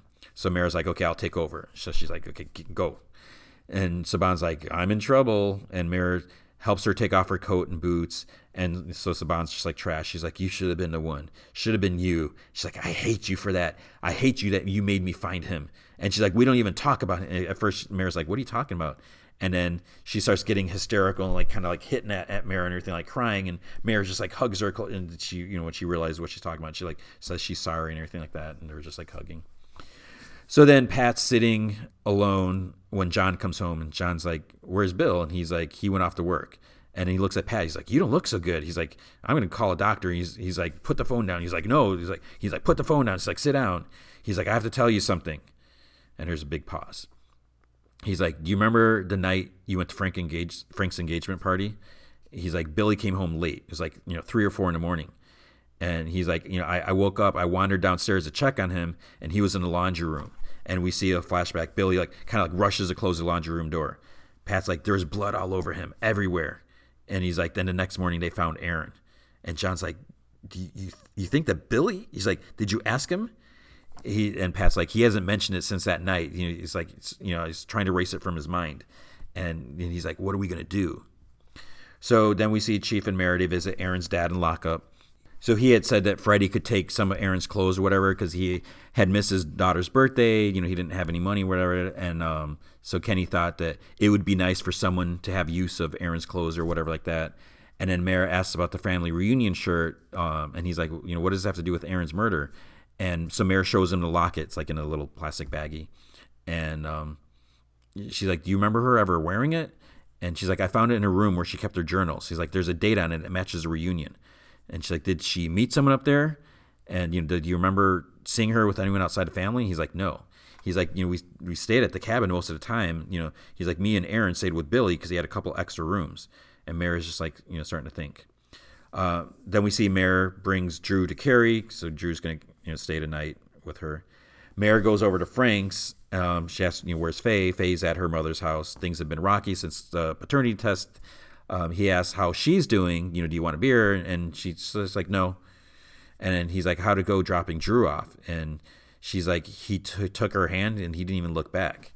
And Frank's like, I talked to the custody lawyer again. He's like, it's not looking good for us. He's like, we could lose him as early as the summer. And Mayor's like, yeah. And he's like, yeah? He's like, I didn't expect you to give up so easily. And she's like, well, we have to give her a chance to be his mother. And Frank's like, since when did you get so philosophical? And she's like, I don't know. She's like, maybe I'm just getting old. So then we see Carrie with Drew. She's giving him a bath and everything like that. The water's filling up. And, he's got like his little cars and he's zooming around on the edge and playing with something like that. And she's just like, oh, do it again, whatever. And she's like, puts her head down on the edge as he's playing. And what's going to happen. She's going to fall asleep. So then Aaron's friend Jess walks out of her building. Dylan pulls up with his friend and he's like, he asks her if she told the detective that they stole Aaron's journal. He's like, did you? And she's like, just leave me alone. And he's like, oh, that's impossible. He's like, the three of us are joined together. So why don't you get in the car? Then he's like, get in the car. And she's like, starts running. And so the car like turns around, starts chasing her. She's like running down the streets and stuff like that. Carrie fell asleep as Drew's playing. And he's starting to go underwater with his cars and stuff like that. Jess is still running. Dylan and his friend Sean, they get out of the car and they're like looking for her. So she's hiding under a car and everything like that. And then Dylan finds her, like drags her out. He gets on top of her. He pulls out a gun to her head. And he's like, I don't think it looked like a modern gun. I don't know what a Colt service whatever gun is. But he's like, he points it at her head. He's like, don't you effing open your mouth again or you're going to end up with your face blown off just like Aaron. Understand? And her friend's like, Dylan's like, let's go. Come on. Because like she like screamed for help and stuff like that. But I guess no one heard him. So it's like, dude, it's like you're threatening. That's like the dumbest thing he could do, that he said that she's going to look just like Aaron. So the bathtub water is overflowing. Carrie's still sleeping. This part was like, oh my gosh, when he saw this. I mean, let me go back and let's say I didn't mention it. But when Mare, the whole scene of her finding her son, I mean, that got me emotional. Just the ideas. I can't even fathom that. But anyway, so Carrie's still sleeping. Water's like overflowing. And we see Drew is floating face down in the water. That's just like, oh my gosh, like this family is like, no, you can't do this. Carrie wakes up and she sees him. She pulls him out and he's like, oh, I'm fine. She's like, I can hold my breath forever. So it's just like, oh my gosh. So then John says goodnight to his son and he's over at the house. He thanks Lori for letting him see his son, whatever. And he's like, I'm going to work at this. He's like, I'm going to work my way back to you. And then Lori's just like, yeah, whatever. She doesn't really say anything. And then she asks him if he remembers the reunion at the lake. He's like, did anything happen to Aaron? He's like, well, nothing comes to mind. And he's like, why? And she's like, well, Mare was asking.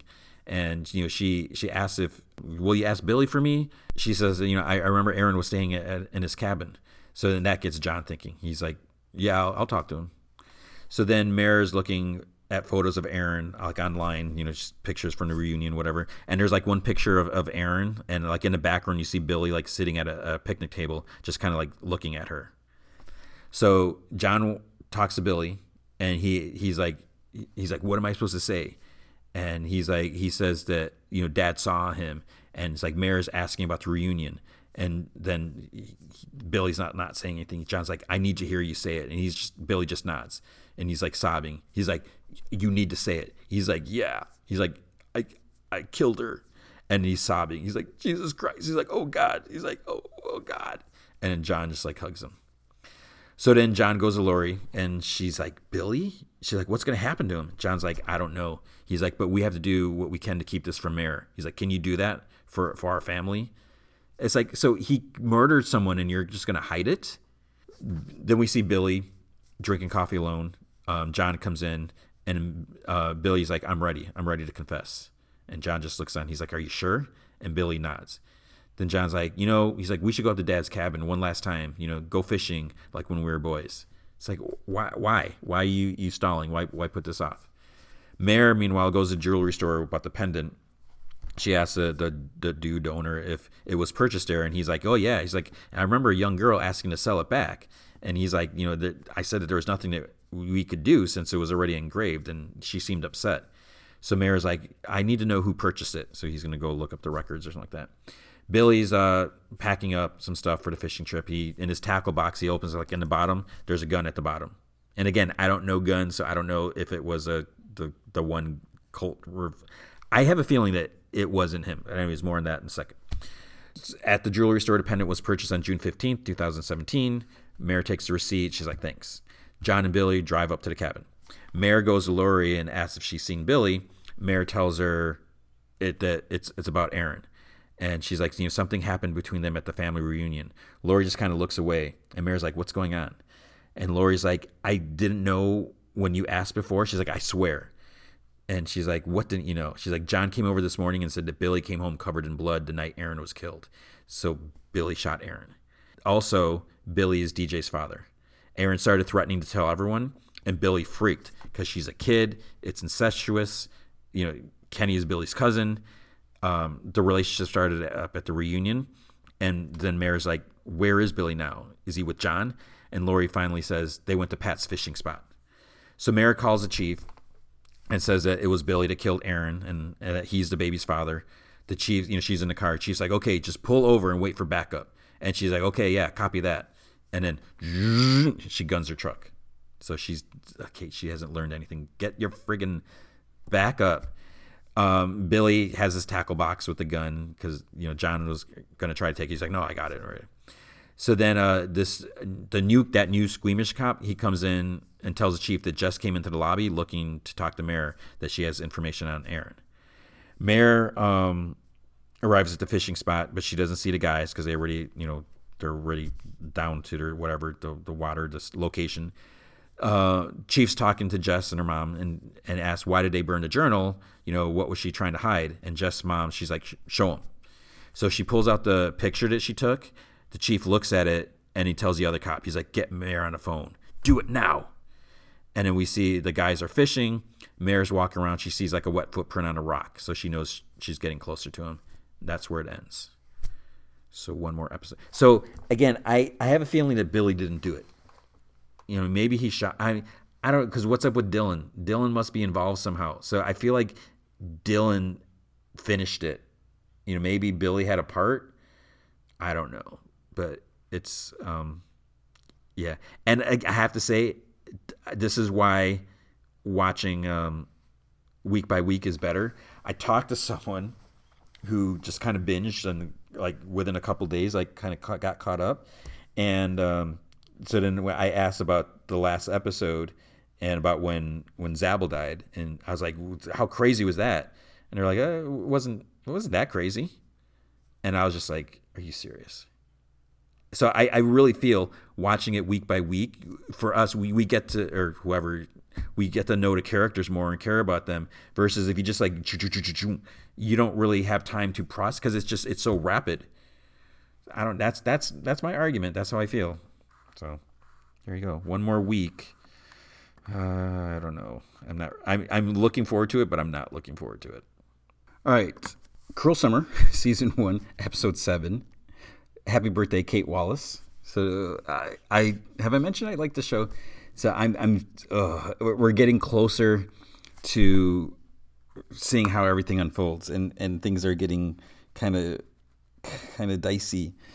All right, so the events that are about to unfold take place on approximately August 29th, 1993, 1994, 1995. So in case you haven't been listening, you know this is taking place over 3 years on the same day, and we're seeing what happens, what went down, and it jumps back and forth. So you have to pay attention. You have to look at like the filter on the camera and the way they're dressed, or just just the tone of the scene to really see what goes on. It's usually pretty clear what's going on, but there was like one moment I'm like, wait, when is this? Because there's one point. I guess it does make sense. There's one thing, because this is all supposed to take place on August 29th, but I don't think that's 100% true here. I think there's one where it might kind of fluctuate to a different day, but maybe I'm wrong. So in 1993, Kate wakes up and in bed. So it's her birthday. She rolls over. She sees the bunny from the fair and kind of has a smile on her face. 94, she's sitting at her computer. She's looking a little tired. She's in a private chat on the abduction victims board, and she types, how can I sleep when the cops can't come up with anything to charge Jeanette with? And the person, her sister, types to drown her sorrow in birthday cake, and she's like, well, I can't either because not after he used food to control me. And she's like, a hunger strike feels like taking control back. Her mom and stepdad come in, and her mom's like, the Marsha Bailey show has invited her to be a guest, and she doesn't want to be on it. And her mom's like, well, this way you can go, you can tell your story and everything like that. But Kate's just like, whatever, and she's like, just goes back to bed. 95, she's lying in bed. Mallory had spent the night, and Kate's not feeling so well, too much weed or whatever, and she's just tired. Then in 93, so this is where it's a little unclear. So because it's not obviously the same day in 93. I don't think this is her birthday in 93. No, see, I don't think so. Because she's like holding a door closed, and she's in the basement, and Martin's like, he's like, I'm not going to force my way in. And she's like, you're forcing me to live down here. And he said that he like roasted her chicken or something like that, and she doesn't want it. But he's like, you need protein. You can't just live on protein bars and whatever. And he's like, I was going to tell you this out of kindness, but people are giving up looking for you. And he mentions that her boyfriend's dating Jeanette now. They've all moved on from Kate Wallace. And he's like, get comfortable. This is your world now. So see, that's what confused me, because this isn't the same date. And now it does say approximately. It says on approximately August 29th, but this feels like it's after. So it's got to be 93, but after her birthday, after this date. 93, Kate's stepdad's talking to Jamie, her boyfriend, and he tells her dad that he wants to get Kate a promise ring for her birthday. And dad's like, that's a big deal for 16. And he's like yeah, and all this stuff. But he says that he wants a plan for the future, but obviously it's not an engagement ring and stuff like that. Kate's getting ready, and her mom's just like giving her a hard time and stuff like that, and just being annoying. 94, Mallory comes over to Kate, and Kate's surprised. She's like, oh, you came. And so it's her first time coming over, and Mallory, she finds out that it's birthday, so she didn't know that it was. She's like, it's my birthday and I'm who you invited over. Then 95, Kate's still listening to her tapes. Her therapist asks if she wants to revisit Annabelle, and she turns it off. Mallory's like, okay, are you done listening? And Kate's like, well, I found it. And so she's like, do you want to listen with me? So she plays the tape, and Kate's like, who's Annabelle? And then her therapist's like, you said you met her right before your abduction. That doesn't make sense. And she's like, I don't remember. And her, breathing's getting heavy or anything like that. And she's like, I want to stop. And then in 95, she's like, how could a whole memory just fall out of my head? And she's like, who's Annabelle? Mallory's like, well, it doesn't matter. Today it's your birthday. And she's like, I have something planned. 93, Jamie, Kate, and their friends are at the food court at the mall, I guess. And then right then and there, he's like, are you ready for your present? And he shows her a ring box, and she's like, what are you doing? And he's like, oh, it's just a promise ring. And her friends are like, ooh, whatever. At 94, Kate and Mallory, they're on the floor eating nachos, and so she's high. Her sister comes in, and she's surprised she's eating, and she's like, are you high? And she kind of avoid the question, but they ask the sister if she wants to join them watching a movie, and she finally agrees. So they go to run a movie. Vincent's there. He's surprised to see Mallory with Jeanette. He kind of talks to her a little bit. Kate and her sister are looking, and they decided on this like old timey movie. Then Kate mentions that mom wants her to go on a talk show, and then while they're watching the movie and everything, there's this woman's being chased, and she starts thinking back to like running up the stairs in the basement, and then she's like starts yelling, he's like, he's gonna get you, run, and then she's like just getting louder and stuff like that. So then it cuts to a little bit after the movie. She's trying to recover, and her sister's like, well, paranoia is common when you're high or whatever like that, or when things happen. And Kate said something like, well, so is PTSD, implying, after you're abducted, whatever. Her mom comes in, and she's like, what's going on? And they're like, oh, it's just a movie. And then she says she wants to talk about the show, and she's like, I said no. And her mom's like, it's an opportunity, an honor. She keeps pushing, and she's like, can you just please leave me alone so my birthday doesn't suck as much as it did last year? So then back in 93 in the food court, Tanel offers Kate a flask, and she's like, doesn't really want it, but Jamie ends up taking it. 94, her dad made more snacks after the mom left from, pushing about the show. He made muffins, and she mentions the show, and her stepdad's like, well, your mom's heart's in the right place. And Kate's like, you always take her side. And he says that he mentions how he thinks of her as his daughter. And he says that, she shouldn't rule out the show just because it was her mom's idea and everything like that, because he's saying, we care for you, and, give her a chance and think about this. So then her mom then comes in, and she's like, turn on the news. So reporters say that Kate wasn't the first girl Martin Harris had his eye on.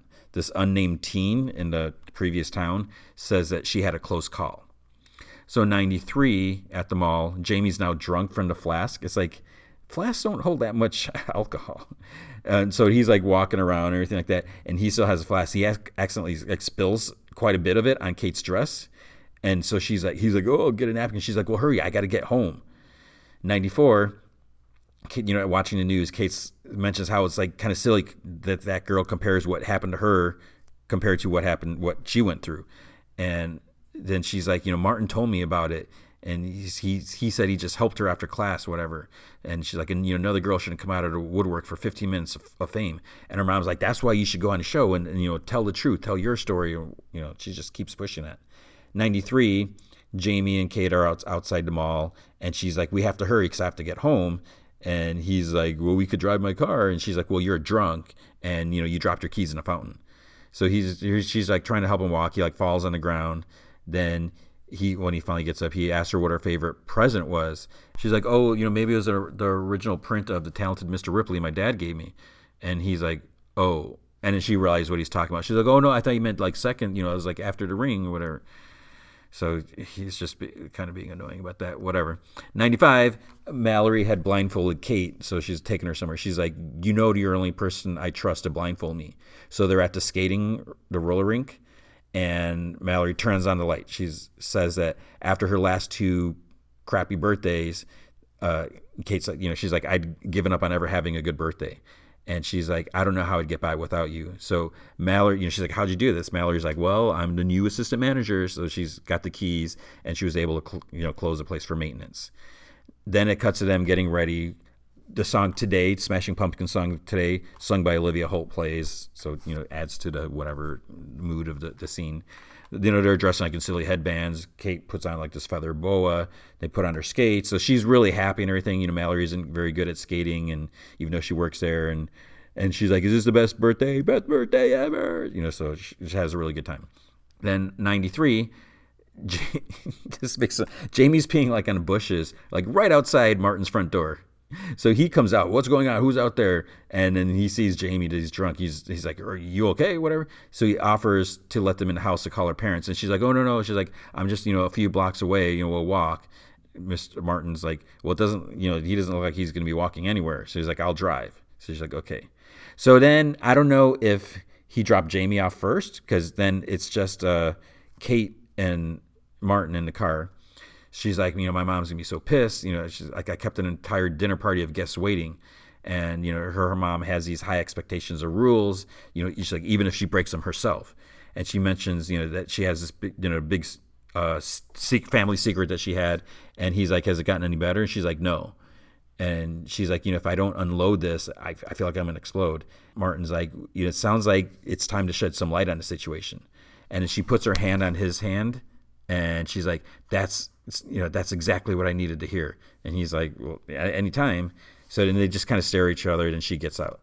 So she walks in the house, and it's kind of dark, like in one room, and so she's calling out, and then her mom's sitting in the living room. She's like, well, look who finally decided to show up. She's like, you reek of cheap booze. And Kate's like, where is everyone?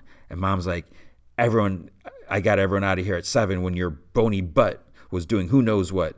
And she's like, well, I wasn't even drinking. And her mom's like, well, why should I trust you? And then Kate's like, I'm not the one with honesty issues. And Mom's like, what are you referring to? And her stepdad comes in.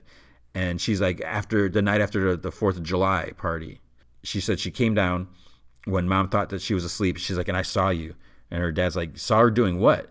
And then her mom, she knows what's going on. So she tries interrupting her, and she's like, oh, whatever. She's like, we never fought, so there's no need to go into things. And Dad's like, what did she see? And Mom's like, oh, she has no idea. And then, Kate's just getting mad. And she's like, I saw Mom kissing Scott Jones. And Joy's like, oh my, and just starts like laughing. She's like, I'm as shocked as you are. She's like, she's crying for attention, obviously. And then it cuts to Martin at home. He's just watching TV in the dark. He's like flipping through the channels. Then he starts thinking about Kate, like different moments, like when he first saw her and at the fair and everything like that. 94, Joy is so Kate's mom is sitting with the dad, and she's glad that Kate hasn't dismissed the idea of the show just because it was her idea. Like, she's the Wicked Witch, and he's like, oh, well, I'm sorry you heard that, but he says, but if you were a Wicked Witch, we wouldn't be married. And so she's bothered. She's like, I'm her mother, and he's like, and I'm her father. And she's like, well, I'm not saying you're not. And he's like, I love her. He's like, you had an affair. You lied about it. We fought tooth and nail to survive it. But if you ever imply I'm not her father just because there's no blood between us, baby, we will not survive that. In 93, so her dad's like, someone start talking to me. And Joy's like, she was accusing you of having an affair only a few weeks back, so don't get on your high horse. And he's like, is that true? And she's like, well, I did misunderstand, whatever. And Joy tells her, she's like, oh, stop running your mouth. She's like, I hardly recognize you. And she's like, you're being such a little brat. And Kate's like, and you're being a bitch. And then Joy slaps her. And then it's like kind of shocked. And like her dad like looks in, and she's like, she's my daughter, and she's lying, and she's calling me names. She's like, I'll punish her as I see fit. And Kate just like looks at her dad, and he doesn't know what to say. And Kate just rushes out of the room. In 95, Mallory is starving after skating, so they're in Kate's room, and Mallory saw like a printer in his donation box, whatever that Kate's family had. She's like, is it okay if I have this? I could really use one. And Kate's like, sure. She's like, that was just our backup one. She's like, I'm not even sure it's working. And Mallory looks at it. She's like, oh, it looks like it's just jammed. And she pulls out a piece of paper, and she's like, holy poop. And she's like, I found something very unpleasant. And so she shows it to Kate. Kate goes out to her mouth. She's got the paper in her hand, and she looks at her mouth. She's like, do you hate me or something? And Joy's like, I don't even know why you'd ask something like that. And she shows it her printout, and it says liar. And she's like, did you print this and concoct a story that someone sent it? Joy just like, oh, well, and Kate's like, it was you. She's like, how could you do this? So then this is where I was a little unclear at first. So I thought this was 94. Now, I'm still confused. This must be 95. I think this is 95, because it's got to be 95, because Kate's sister, half sister, stepsister, and Jeanette's brother they just slept together for like the first time. So then she gets up. She's like, oh, I'm gonna take a shower, and because I think she's in her dorm room, but it's like a nice dorm room or whatever. Because then she's got a shower in her dorm room, which isn't too common. And he's like, can I check my email? But I guess she didn't hear him, so he goes on a computer, and it opens up to the message boards. He reads a bit, and he like looks, and then he hits print and starts printing it all out. 95. See, that's where I'm confused. So it's got to be 95. I think. Actually, I still don't know. I probably would make sense if you go back, like when did they first start getting together, when it was mentioned. Anyways, in 95, Kate mentions her therapist and said that Martin was grooming her from the moment he met her. So she was thinking, she's talking about, she's like, why me? And then she said it was obvious. She's like, my whole life, she's like, she's talking about, she's like, you just been toting me around like one of your purses. She's like, I did everything you asked. And whatever, and just like the moment I said something and questioned you, you tore into me. It's like, you raised me to be blindly obedient, open. And he took that. It's like, you teed him up, like the Marsha Bailey show, that just got me sued. And she's like, I'm not a puppet. And she's like, how come dad sees that and you don't? And her mom's like, it's hard to see you guys joking and watching movies like we used to. And she's like, you needed a bad guy. So that's why she printed the thing. She's like, you need to, take this seriously. And she's like, I didn't protect you from Martin Harris, and I'm sorry, but I will protect you from everything else, even if you hate me for it. And Kate's like, I miss you, Mom, because how things are just so different. 93, Kate's in a room after she got slapped, so she's packing stuff up. Joy comes in. She's basically like rolling her eyes. She's like, how did you become an obnoxious teenager overnight? And she's like, you're just like me. She's like, I can predict everything that your every move. And she's like, go ahead, run away. You'll go to Tennille or I forget what the other friend's name is. And she's like, until you come back with your tail between your legs. And then it cuts to she's outside Martin's. And then it cuts to like further, like in the future, which again is weird. We see her sitting in the basement, and then she's like eating, and Martin's just standing there. And he's like, I was thinking what you said earlier, that I was a sicko. And I was like, me, the person who keeps you clothed and as comfortable as possible, person who prepares your food, before you were calling me names and making me a bad guy. I want you to remember exactly how you ended up here. So then in 95, I'm pretty sure, it's got to be 95 because Jeanette's her brother brings Jeanette the printouts. And he's like, you need to read this. And she's looking at it. She's like, wait, what? And she's like, oh my gosh. 93, Kate rings the doorbell. Martin's like, it's 10 o'clock. Is everything all right? And she's like, I did what you did. I unloaded a secret. And he's like, what happened? She's like, my mom hit me. He's like, oh, I'm sorry. I was only trying to help. And she's like, I don't know where to go and I can't stay there. She's like, Martin, I'm scared. She says his name.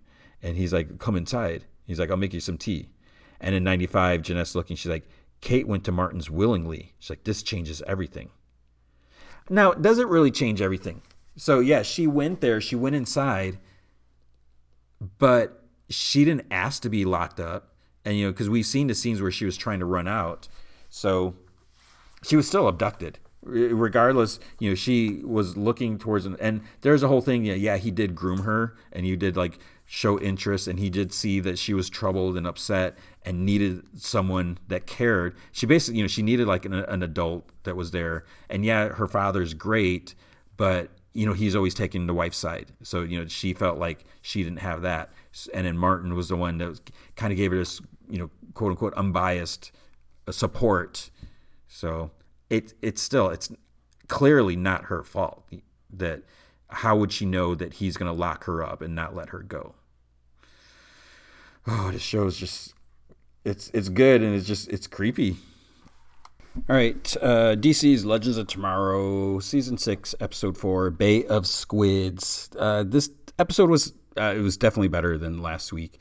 It was all right. As I'm starting to debate, it's like, is it time to call it quits on this show? Because these episodes, podcast episodes, are so long.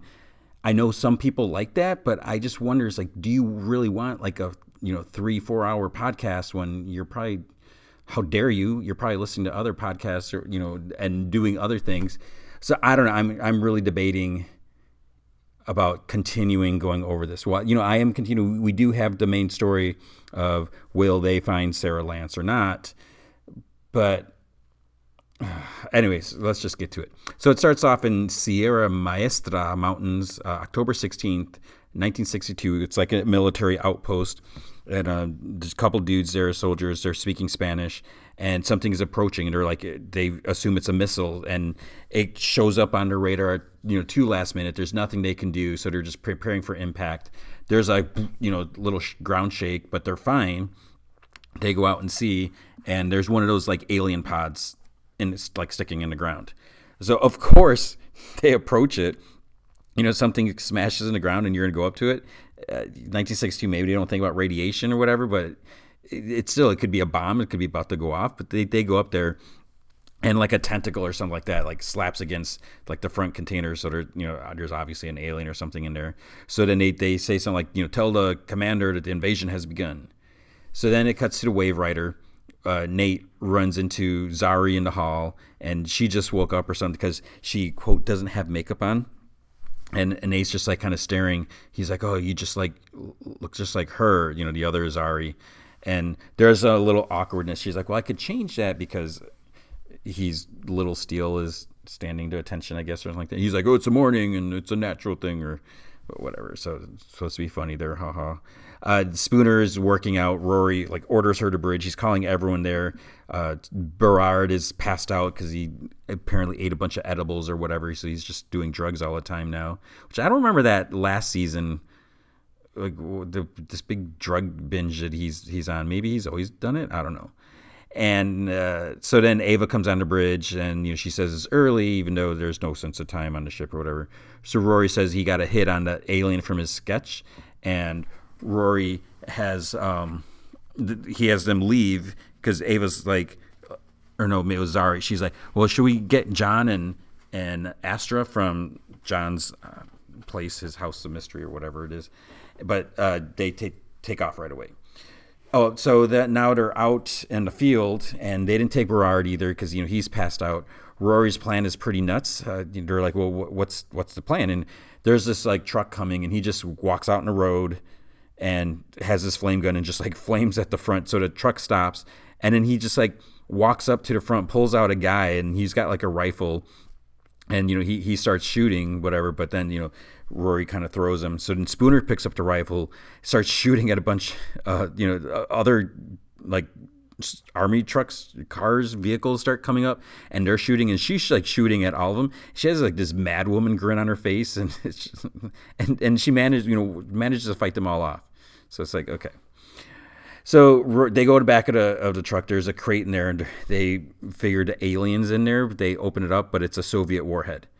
So then they ask Rory, like, where are we? Because they don't even know where they're at. They're just totally blindly following Rory's lead. And he's like, oh, some island in the middle of the Caribbean or something like that. Nate asks, he's like, would that happen to be Cuba? So it's the Cuban Missile Crisis. So then Ava asks Rory, she's like, did you remember to cloak the ship before we left? And then the look on his face says that he obviously did not. So in Washington, D.C., John F. Kennedy, the president, he gets a call. General shows him some photographs of a wave rider, like surveillance, satellite pictures or whatever. And he says it appears that the Soviets have a new bomber. So Gideon tells Ava that JFK just called an emergency meeting with his top advisors. Nate wants to go to Washington because I think he said he wrote his dissertation on the Cold War or something like that. Zari comes and she's dressed like Jackie O, and she wants to go too, whatever. So Ava, she tells Rory to get the missile back to whoever they stole it from.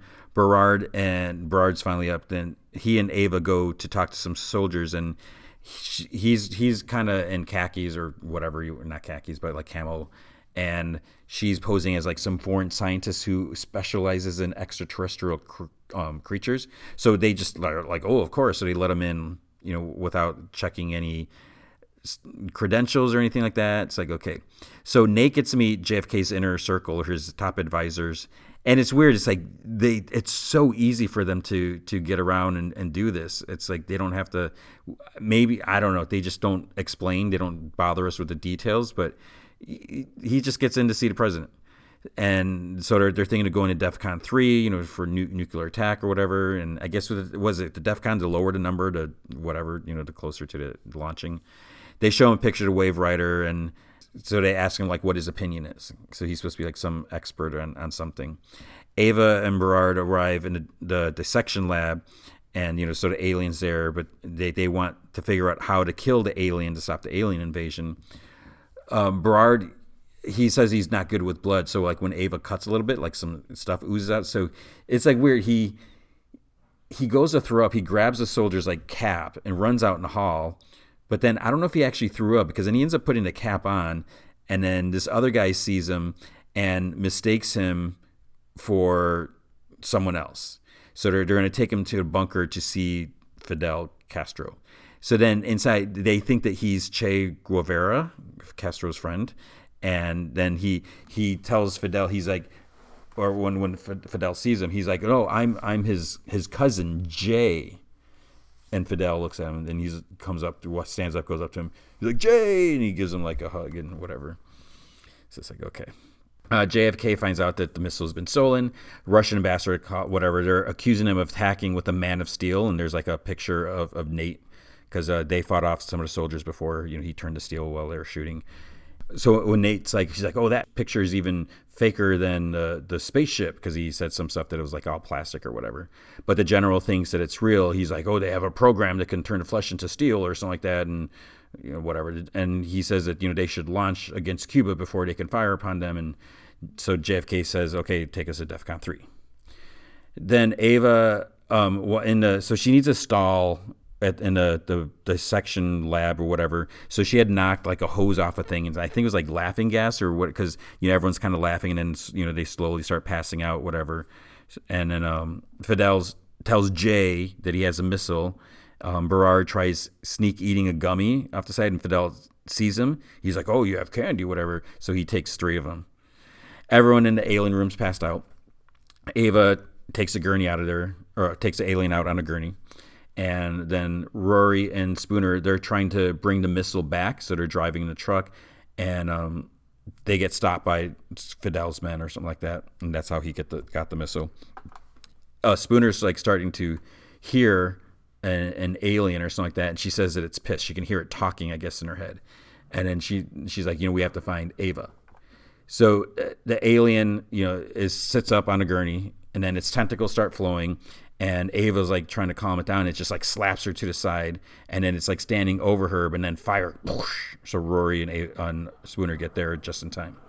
So now Fidel, I guess he's stoned. Berard wants to play him a song on a guitar because there's a guitar that happens to be sitting in his office or in the bunker or whatever. So he plays Cat Stevens' Peace Train. So that song's from like 1971, and this is 1962. So he just like plays it, and Fidel's just listening. The general's like on this little typewriter communication thing, whatever. He sets DEFCON 3. The Cubans on their end, they set up Washington as a target, so they're getting ready to fire. Fidel has tears listening to Berard play, and he's like, we're like brothers, whatever. And he's like, the only way forward is love. So then he opens the door, and the alien's out there. So Berard uses his wind power stuff or whatever to push the door shut. And then Fidel's like, they sent their alien to attack me or whatever like that. So he orders the missile to be fired.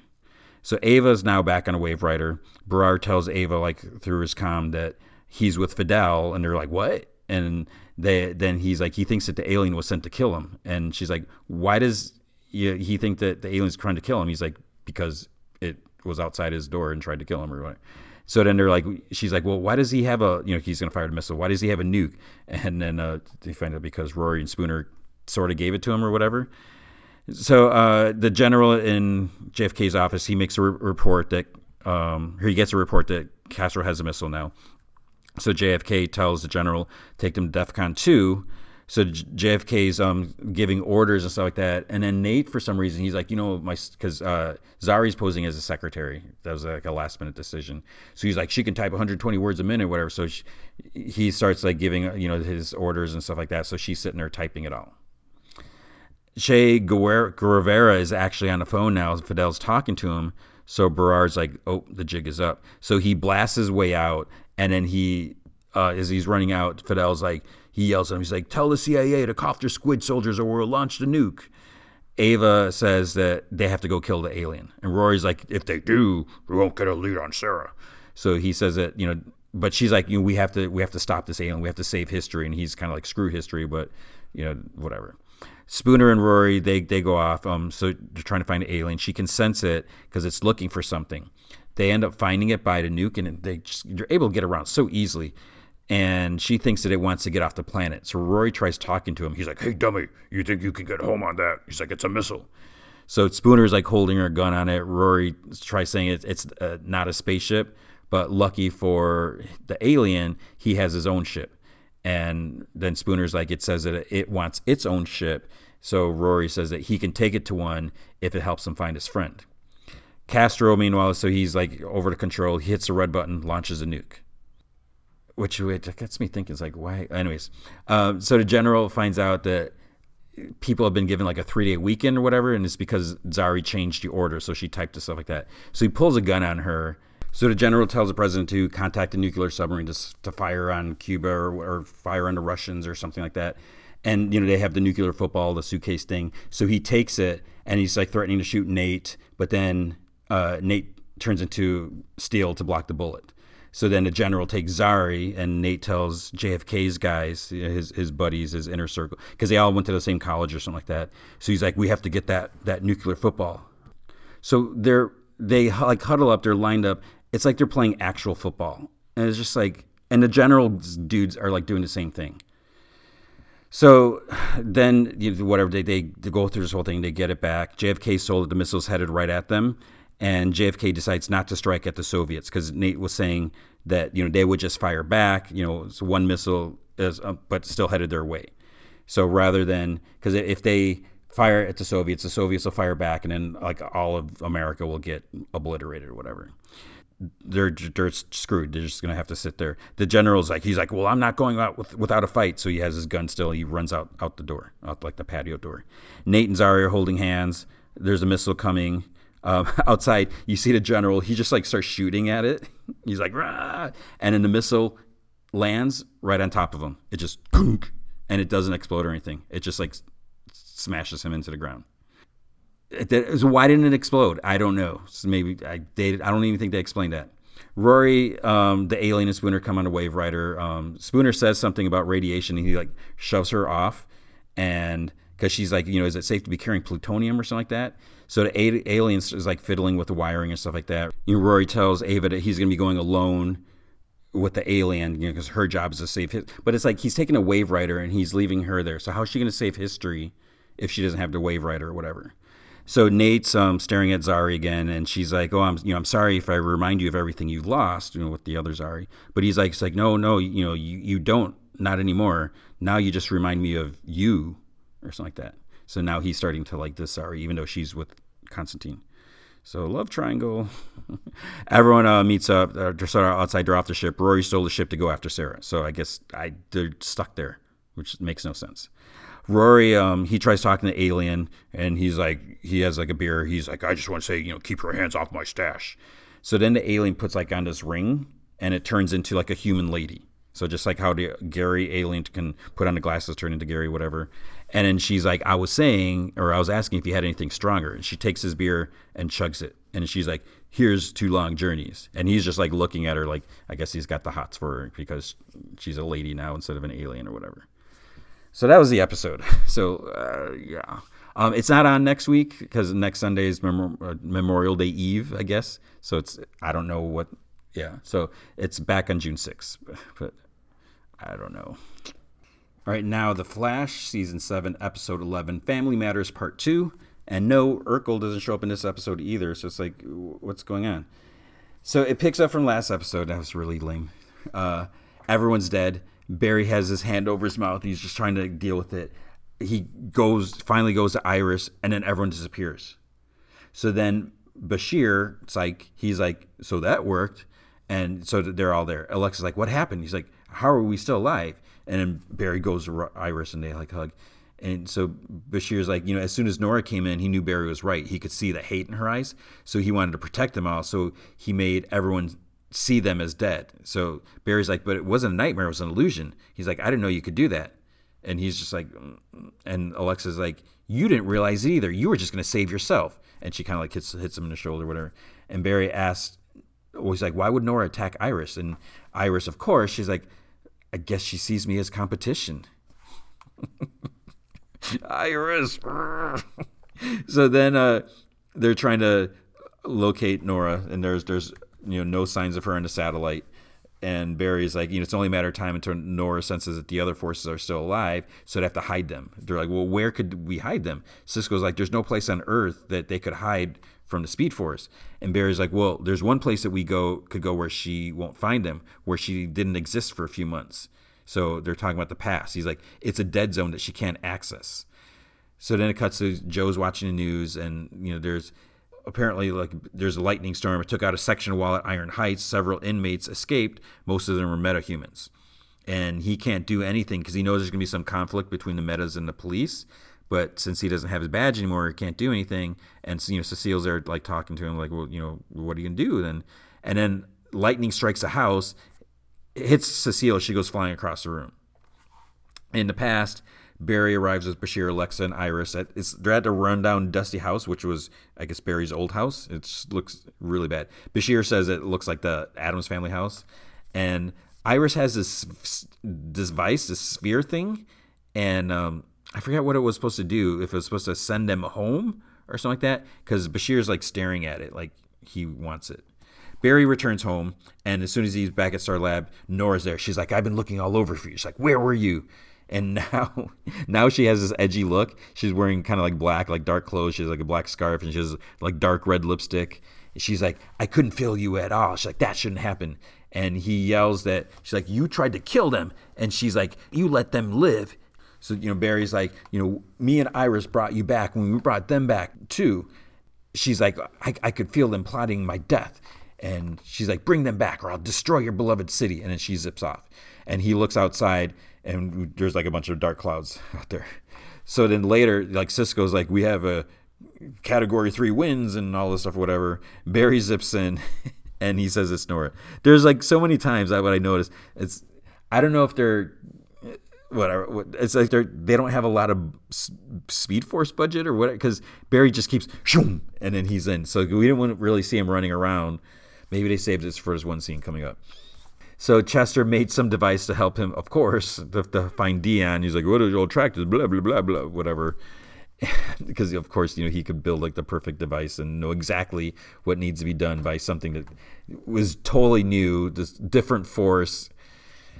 So Barry wants to bring Dion in on their side. Then it cuts to like Ivo Labs. Mark, the tech-stealing bartender dude that Frost fought, he like stole something and Frost sees him. So she's out too.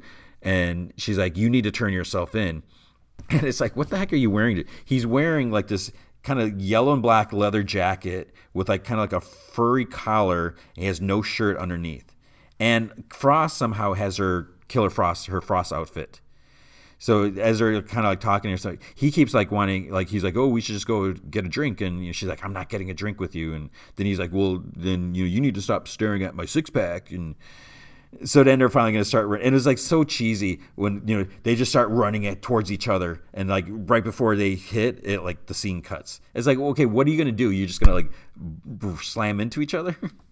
Joe has Cecile at Star Labs now, and he's like, why would Nora do that to her? And they don't really have an answer.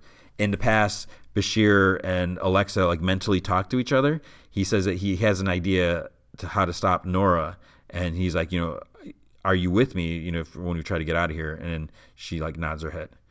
So they're going to try to do this behind Iris's back. Barry finds Dion at like a football stadium, and he's thinking about what it would have been like and everything, and he's like, he says that he wanted them dead, and he's like, I wish I could take it back. And Barry's like, well, they're not dead. And he explains, he also says, about how before Dion says like, I'm a mistake, I was supposed to happen. He's like, you're not a mistake. He's like, I'm glad you're here now. Dion's like, well, you should unmake Nora, like, you tried unmaking me. He's like, I'll help you. He's like, I'll kill her, if she starts running again or something like that. And Barry's like, no, we'll find another way. And he's like, we ain't doing jack. I am. And he disappears. So he wants to go take out Nora. Joe asks, he's like, well, what if Dion does kill the Speed Force? He's like, whatever, it would save lives. But Barry's like, me and Iris brought them, I have to do everything I can to protect them. And then Joe's like, well, at least you still can, because he's not happy with Cecile being, knocked out or whatever. So he's like blaming Nora for what happened. Then later he's sitting in a room alone, and Allegra comes in. She's like, oh, we're going to go out to try to, help some people evacuate and stuff like that. She's like, do you want to come with? And she's like, no, I'm going to stay here. And she's like, I had to say, it's like, you're not a cop anymore. So what are you? She's like, you care and you help others because that's who you are, not because of a badge. And, so he's like, I can't leave Cecile. So he's just going to stay there. In the past, Alexa finally says she wants the orb. She's like, I'll keep it safe, because she's like, if Nora comes and, we'll need a strength or whatever. She powers up a little bit because Iris is like, no, that's fine. And then she grabs Iris by the neck and like lifts her up. And then so finally, Iris, and then she just smashes the orb to on the ground and it breaks. She's like, that's the only way. But then Bashir asks, he's like, are you sure about that? And it turns out that Bashir and Alexa are really standing behind her, and now he has the orb. So he like spins part of it or whatever, and then they disappear. Sisko and Chester are going over calculations. They still don't have a plan. They just have theories. Barry goes to confront Nora. She's like, you didn't bring them. She's like, do you want this world to end? And he's like, no, and neither do you. He's like, you were created by love between, me and Iris. He's like, our humanity is inside you too. And then all of a sudden there's like a big vibration. She's like, that wasn't me. She's like, it never was. And then she's like, that was the strength. And she's like, and neither what happened to Cecile. And when we see that again, there's like, it was like a purple blast of lightning.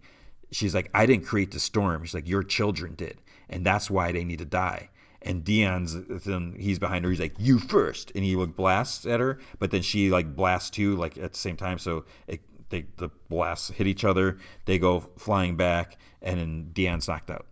Nora left. So Barry goes back to Star Labs and tells them the truth that it's not Nora doing it all. It's all of them. So they have Deanne. I guess they must have gone back and get him because he's in the med lab now. And Barry says that he couldn't stop him like he couldn't stop Nora. He's like, I'm not sure what to do anymore. Iris somehow shows up and she's like, they took the orb. And, so now they all believe Nora. And Sisko's like, for weeks we've been experiencing this.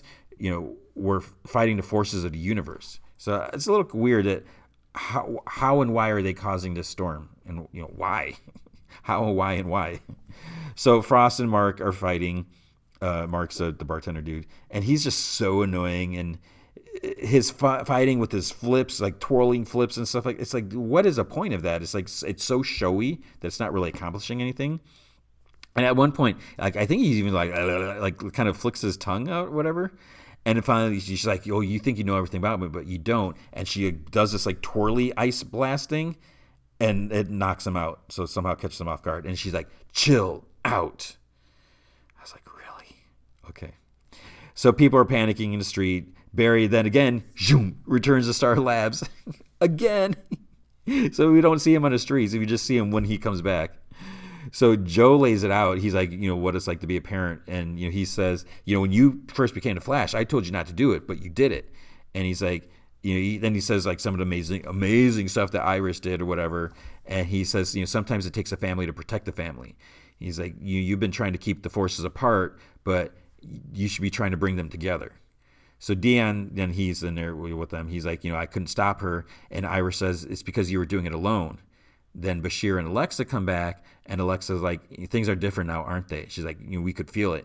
Deanne apologized for almost killing them, and Bashir's like, hey, if we survive, we'll forgive you, maybe.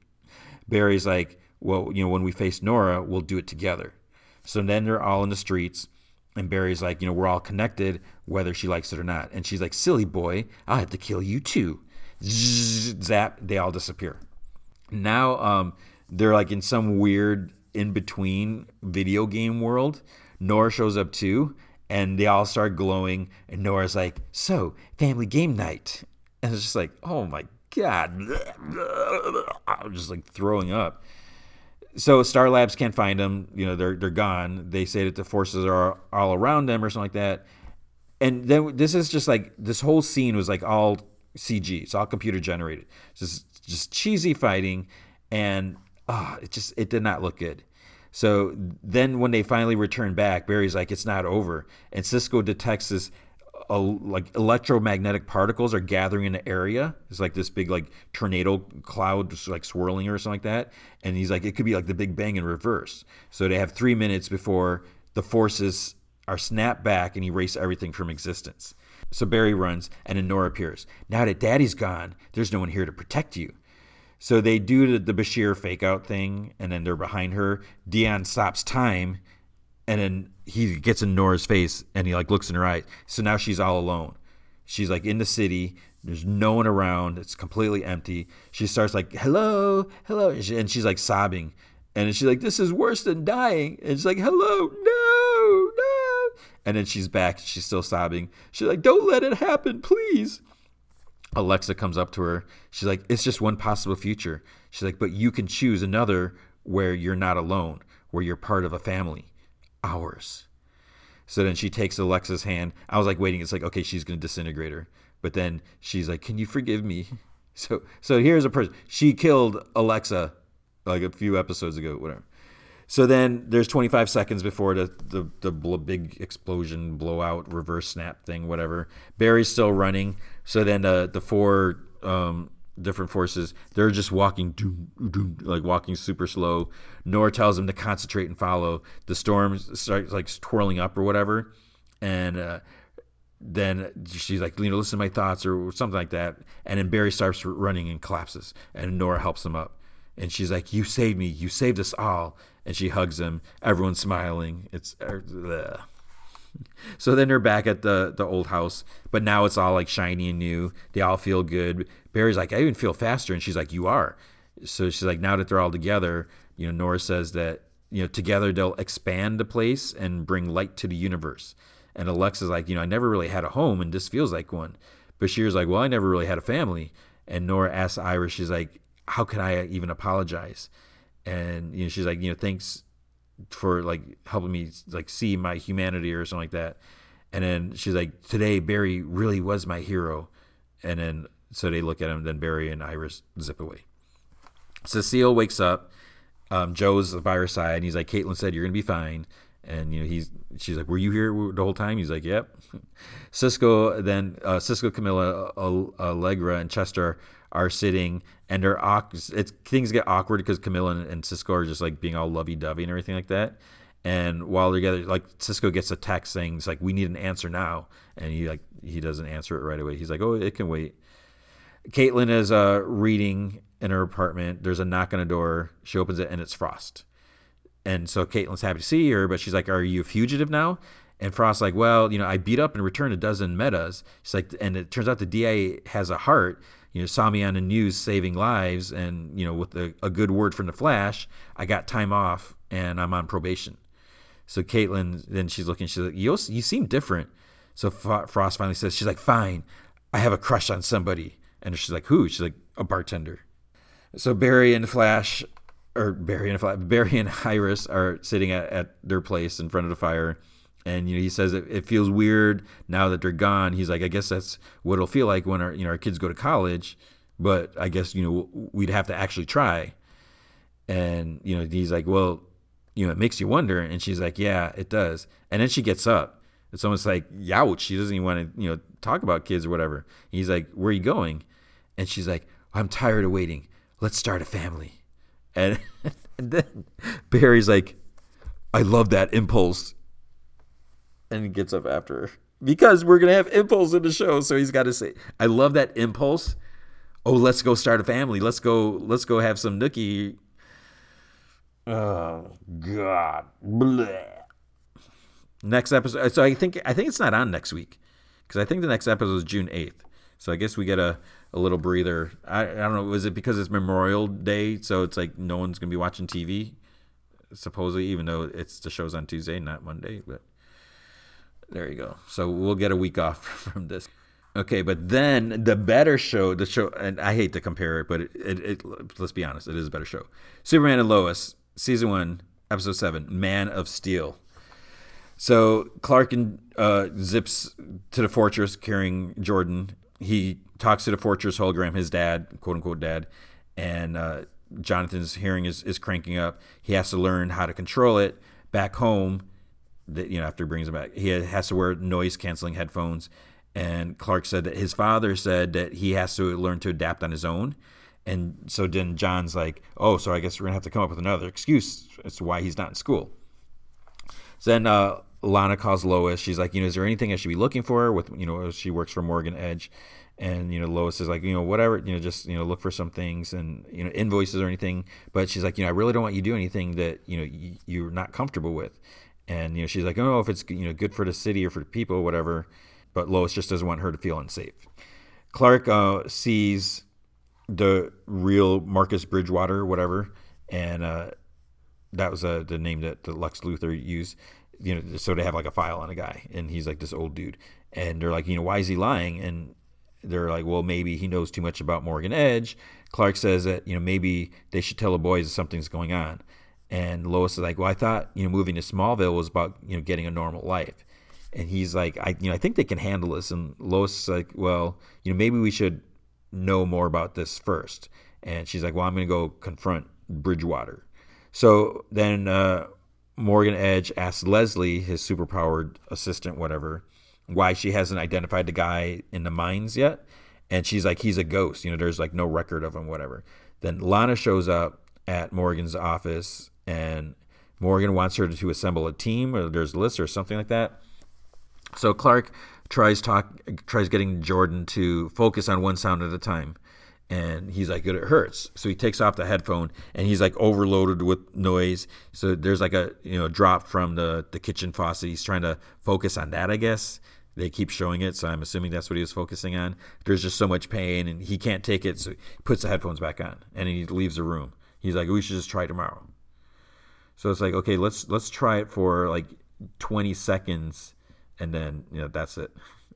So Lex, quote unquote Lex, is repairing his ship AI. Lois knocks on the door, so he's in his RV, and he hears a knock. He doesn't know who it is. He grabs a gun, and he sees it's her, so he like sticks it in his pant, like in his back. And she said that, she wants to talk. She wants to meet, because she's like, I'm not going in your RV type of thing. So she's like, let's meet at the diner. And she's like, or else, she's going to say some things. Lex thinks about, he's thinking back to when he was married to his Lois, when he's lying in bed with her and they like smooch. Turns out they have a kid. They have a daughter that comes in. Then all of a sudden there's like this boom outside, and we see Superman like in a black suit, like floating, and the buildings are smoking. He uses heat. There's other floating people too, and he uses like heat vision. He just like starts like blowing up like tons of buildings. Jordan is sitting around with headphones, and he looks at a clock on a fireplace mantle. He takes off his headphones. There's lots of noise. He's struggling. He's trying to do it, and he puts the headphones back on. At school, John's at his locker, and Sarah comes out. They talk, and she asks why wasn't Jordan in school, and he says he's not feeling well. And so she's like, well, I know you're lying or whatever. And she's like, I know what happened with Tag. And John's like, Jordan didn't have anything to do with that. He's like, did you even watch that video? And then John says, well, Tag jumped him the other day, so he's getting bad headaches. And she's like, well, why didn't he tell me? And he's like, he didn't want you to worry. He's like, see, he's not such a bad guy. And he's like, oh, and I broke my wrist. Thanks for asking. And he like walks away because she didn't even say anything about it. So then Lois meets with Marcus, with Lex, and Clark isn't too keen on her going alone, so they meet at the diner. She sits in, he's there. He ordered her tea just the way she likes it, and she's like, look at him. He's like, oh, it's what you ordered last time. So meanwhile, Clark checks out the RV. So as soon as he walks in, the AI is like, welcome back, Captain. How did your conversation with Lois go? Or go with Lois Lane? And then there's a pause, and it's like, Captain Luthor? So Superman knows. Marcus talks about like Superman taking over like with an army, and Lois or something like that. Lois, her phone ring. It's Chrissy, the newspaper lady. Morgan Edge has a shipment going out. Could it be kryptonite? And Marcus is like, he's like, I need to talk to Superman. And she's like, maybe when we're on a first name basis, because so he's worried about like what Superman might do and whatever. The AI then later talks to Lex. There's a problem. There was an intruder. But the AI managed to capture an image. So he looks at it. He's like, oh, that's just Lois's husband. He's not a threat. Lana's looking into some files. This lady, a friend of hers, comes up and just asking about this executive program. And Lana seems hesitant to, I don't know if because she knows that there's something bad with the company. But she's like, well, I'll see what I can do. No promises. Clark and Lois talk. And, he's like, could it really be Lex Luthor? And she's like, well, with everything we know about the multiverse, who knows? So they're following the shipment. They're a ways back, and he's using his vision to kind of keep up. And he sees that there are men with guns in the back of like this truck, whatever. But then he looks further ahead. He's like, uh-oh. So Marcus is up the road with his RV blocking the road, and he has like this big gun. So, and he's like, getting it all ready. So Clark zips out of the truck. Lois is driving, thankfully. He's like, things are going to get ugly if I don't do something. So he takes the van, he zips it away to like the desert, like on top of like a mountain, and then Lex, the truck, this other truck, whatever, comes up, and he tells the driver to get out. He zip ties his hand. Then Lois and Clark pull up in their pickup truck, and he like throws this device in the back of the truck. It blows it open. Lois is like, what are you doing? He's like, the same thing you were doing. She's like, no. She's like, we want to know where they're going. Now we'll never know. And while all this is happening, Leslie is like listening because the band guys said, they're like, we have a problem because, they were like taking over there. John, he's at his locker, and this other girl starts talking to him, and there's some like flirtation stuff going on, and she's like, see you around, new guy. And then Sarah comes out, she's like, no, like she's not your type or whatever. And he's like, well, how would you know? And she apologizes, and she's like, I'm just really worried about Tag, and you're the only ones that know what happened. Then Jordan's sitting in his room. He decides to try again. Puts the headphones back on. He can't do it. But then he looks at a picture of Sarah, so he decides to try it again. And then he hears John and Sarah talking. So probably maybe looking at the picture made him think of trying to zoom, hone in on her. John's like saying, he's like, well, you're different from other people in Smallville. You're more real. And then he says something like, if you ever have anything that you need to share, you can share it. And then Jordan gets mad that they're talking and, trying to get close or whatever. And he like punches a hole in the wall. Leslie, meanwhile, is still listening. Lex says that, they need to be ready against Edge. They need Superman. It's the only way to go. So then there's a memory. The daughter wakes him up and he's like, where's mom? So she's on the news and, she's reporting there's like a storm going on. And Lois is like, they have a weakness. It's a rock from their home planet. It's kryptonite. She's like, find it. And then they watch as Superman's like floating behind her in his black outfit. He zaps her. So they watch Lois die on the news. Then Marcus Lex, he asks Lois, he's like, do you trust Superman? And she's like, with my life. And he's like, it's good to hear. He's like, set up a meeting. And he hands her like the box of kryptonite stuff that was in the back of the truck. So Lois is going to meet with Chrissy. Is there any connection between their guy and Lex? They note he's military and, maybe they should check with the DOD or whatever. The AI thinks or asks Lex if he thinks that Kal-El will really come. And he's like, yeah. He's like, so we need to be ready. And he's like working on something. So I think he's like building a new suit. And he thinks back to like when he first made the suit with his daughter. So then John comes home and Jordan walks up. He's like, hey, what were you talking to Sarah about earlier? And John's like, were you spying? He's like, we were just talking. He's like, I've been covering for you all day. He's like, I always have your back. He's like just yelling. He's like, so don't ever spy on me again and everything. And it like really hurts like John's ears and he just like kind of falls to the floor. Lana, meanwhile, is putting up names for this team that Morgan wanted. And she found 4 so far. And he's like, oh, are you holding a spot for someone closer to home? And so she's talking about Kyle. And she's like, well, he's the chief of the fire department. It would be a lot to juggle with the girls and everything. And Morgan's like, well, it could be done. He's like, just let me know. So Superman meets with Lex at his building warehouse. And, he's like, why are we here or whatever? And he's like, we're here to save the world. You got to eliminate the threat. And he's like, Edge is a threat, but he's not the source of the destruction. And then he's like, then who? And then Lex is like, I think Kal-El, but he says it in Kryptonian. So it turns out that there's no one related to Lex, but there was another name that came up in their search. Someone named John Henry Irons. So this is John Henry Irons. This is Steel. He turns on it's like red solar flares on the RV, so it blasts Superman. He's caught in the beam and it's incapacitating him. He's like, "You're not the Man of Steel," and his hammer flies to his hand. He's like, "I am." So then he slams him with his hammer, and he hits him like a upward swing, and it sends him like flying up in the air, kind of flipping head over feet a bunch of times. He's like, "That looked like it hurt." And he's talking about his hammer. He's like, the further it travels, the more energy it releases. So, as he's talking, he kind of walks, further across the big warehouse room. So then he like throws the hammer at him and it just picks up more speed. So Leslie's still listening and she smiles and she calls Ed. She's like, Superman's going to be busy for a while. She's like, send a shipment. So, this whole thing with her listening so all the time, it's surprising she hasn't accidentally overheard Lois and Clark talking about Clark being Superman or anything like that. I guess there's no reason for her to spy, but you would think that she'd be listening in on Lois to see if there's anything they could use to stop her from snooping in on Edge or whatever. So then Jordan hears, and he falls to the floor, and he tells John, he's like, he's killing Dad. So they end up driving. John's driving, and he's begging Jordan. He's like, you have to focus so we can find them, because they have no idea where they're at.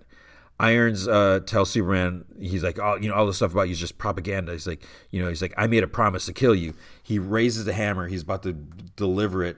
Then the kids drive in, slam right into him. They basically hit the hammer, but he was holding a hammer. So the hammer absorbs most of the blast, but he still goes flying across the room. And they're like, Dad, whatever. He like mumbles to turn off the lights. So then John smashes them with a hammer, and Superman's back. His eyes are glowing. He goes over to Irons where he's lying, in like some boxes or whatever. And he's about to punch him. And Lois calls, she's like, stop. It's like, it's over. And then, because he like even like picked up Irons, like he's about to punch him, and he just drops him. So Irons is supposed to be dead. I guess he died in this world. A soldier asks Superman, "Is like, this guy came back from the dead to kill you?" And Superman's like, "Well, it wouldn't be the first time." He's like, we'll probably find out more when General Lane gets back. So I don't know where he's at. I don't know if they said it. So Lana's that friend. Her friend Colleen gives her a gift basket. She's like, "I got the job." She's like, Morgan Edge called, and I guess he saw us together and he gave me the job or whatever. And she's like, "Thanks so much," because Lana's like, "I didn't do anything," and she's like, "Oh no, you did." And she's like, "It's gonna change my life." Morgan Edge is meanwhile looking at the candidates. Leslie says that the kryptonite arrived at the facility, so they're ready for the next move. And did they find the next subject? And he's like, "Well, there's no guarantee it'll work. She's the only one for now that was able to gain the powers and be stable." And she's like, "Well, you have to break a few eggs to make an omelet." And he's like, "And now we have our eggs." So the list of names were people to get tested on. So thank goodness it wasn't Kyle. Lois and Clark talk about Irons. She feels bad that she didn't catch on that, who he was from the beginning. She's like, "You might have died tonight." And Clark says, "Well, I got lucky thanks to Jordan's hearing." And she's like, "You're right. We can't keep secrets from the boys." And he's like, "Well, what do you want to tell them?" She's like, "Everything." Jordan goes into John's room. He apologized for spying. He's like, "I'm sorry. You have to lie all the time." He's like, "Well, I kind of told the truth, but it felt worse this time." Jordan's like, "Tonight was the most scared I've ever been in my life." And John's like, "Yeah, but it was pretty cool." He's like, "I don't even have a learner's permit." And Clark comes in and he's like, "Yeah." He's like, "It was bold. It was reckless. It was irresponsible, but it was necessary." He's like, "We always told you that, we shouldn't be keeping secrets. So we don't want to keep secrets from you guys." He's like, "But what we say absolutely stays in this house." So they're like, "Okay, who's up? Who has questions?" So Irons is now he's in a little cell. He thinks back to his daughter, and he says, he's like, "I found Kal-El. It's time." She's like, "But it's not finished yet." And I think they're talking about the suit or whatever. He's like, "It has to be now." He's like, "My ship will leave in 2 minutes." It's like, where did he get the ship from? He's like, it's their chance. It's our chance to end this. And she doesn't want anything to happen to him. He's like, "I'm going to go out there and I'm going to kill him." He's like, and then together they have like this motto or something like that: "Forge in fire, strong as steel." What? I don't know. And then the daughter's like, "I love you." He's like, "I love you too, more than anything." And he's like, "I'll be right back, I promise." And then there's a tear in his eye as he sits in the cell. So John friggin' Irons, Steel, is trying to kill Superman. Oh man. So I'm okay with this. I was all right with Super. I mean, yeah, multiverse Superman. Multiverse Lex Luthor. So he looks different ethnicity, whatever race. I love the fact that this is Irons, and his hammer was pretty cool, and the fact having a suit makes sense, and so bravo, creators of showrunners, writers of Superman and Lois. I'm digging it. All right, Star Wars: The Bad Batch, Season 1, Episode 5, Rampage. I like this episode. It was good. Not maybe not as good as last week. I mean, last week was cool because of Fennec Shand, Ming-Na Wen appearing on her. But there was something about that. This had a nice feel to it. It had decent story. The pacing was good. Omega, she's not my favorite character, but she wasn't that annoying. Of course, if it wasn't for Omega, the clones wouldn't be able to get out of the mess that they get themselves into. Fine. But I enjoyed it. So Omega gets her own wrist comm thing. She's excited about that. And it was Crosshairs because, obviously he doesn't need it anymore. And it turns out they're going to Ord Mantell. And they're like, "Why are we going to Ord Mantell?" I thought we were trying to lay low, but Echo has a contact there, and they're like, well, can we still trust him? And they're like, well, the Jedi did, and the Jedi aren't around anymore, so they're gonna go there. So they go there, but it's weird. They're dressed in their armor, which you think is not, again, the opposite of laying low. Omega is not in armor, and I guess do they not know? I guess they don't know that Omega is being. Wasn't Omega the one that Fennec was after? And I don't think they know that. So maybe they think they're the ones that Fennec was after. That doesn't make sense. Maybe. Whatever. So they go into this like little cantina place, and it turns out Echo doesn't know what Sid looks like because he's only heard of him or whatever. So they start asking. They ask like this lady bartender or whatever, and she's like, I never heard of him, whatever. And she's like, get lost. And she's like, unless you're spending money, beat it. And then, so they're trying to figure out, oh, well, what are we going to do? Because, this is where Sid's supposed to be. And then Omega's like staring. And then she's like, you're Sid. And then the alien's like, oh, you're brighter than your colleague, your compatriot. I don't know what she said, than whoever she was with. Some word. So Sid takes them in the back room. And she said she had a good thing with the Jedi and the Empire, change all that. But, they start talking some stuff, but she just wants to get down to business. So Echo shows Sid a holo of Fennec, and Sid doesn't recognize her, but she's like, I know a bounty hunter when I see one. She's like, I can help, I can get some information, but it depends on what you can do for me. And she's basically like, pull a job for me and I'll get you the information. She's like, that's how the mercenary business works.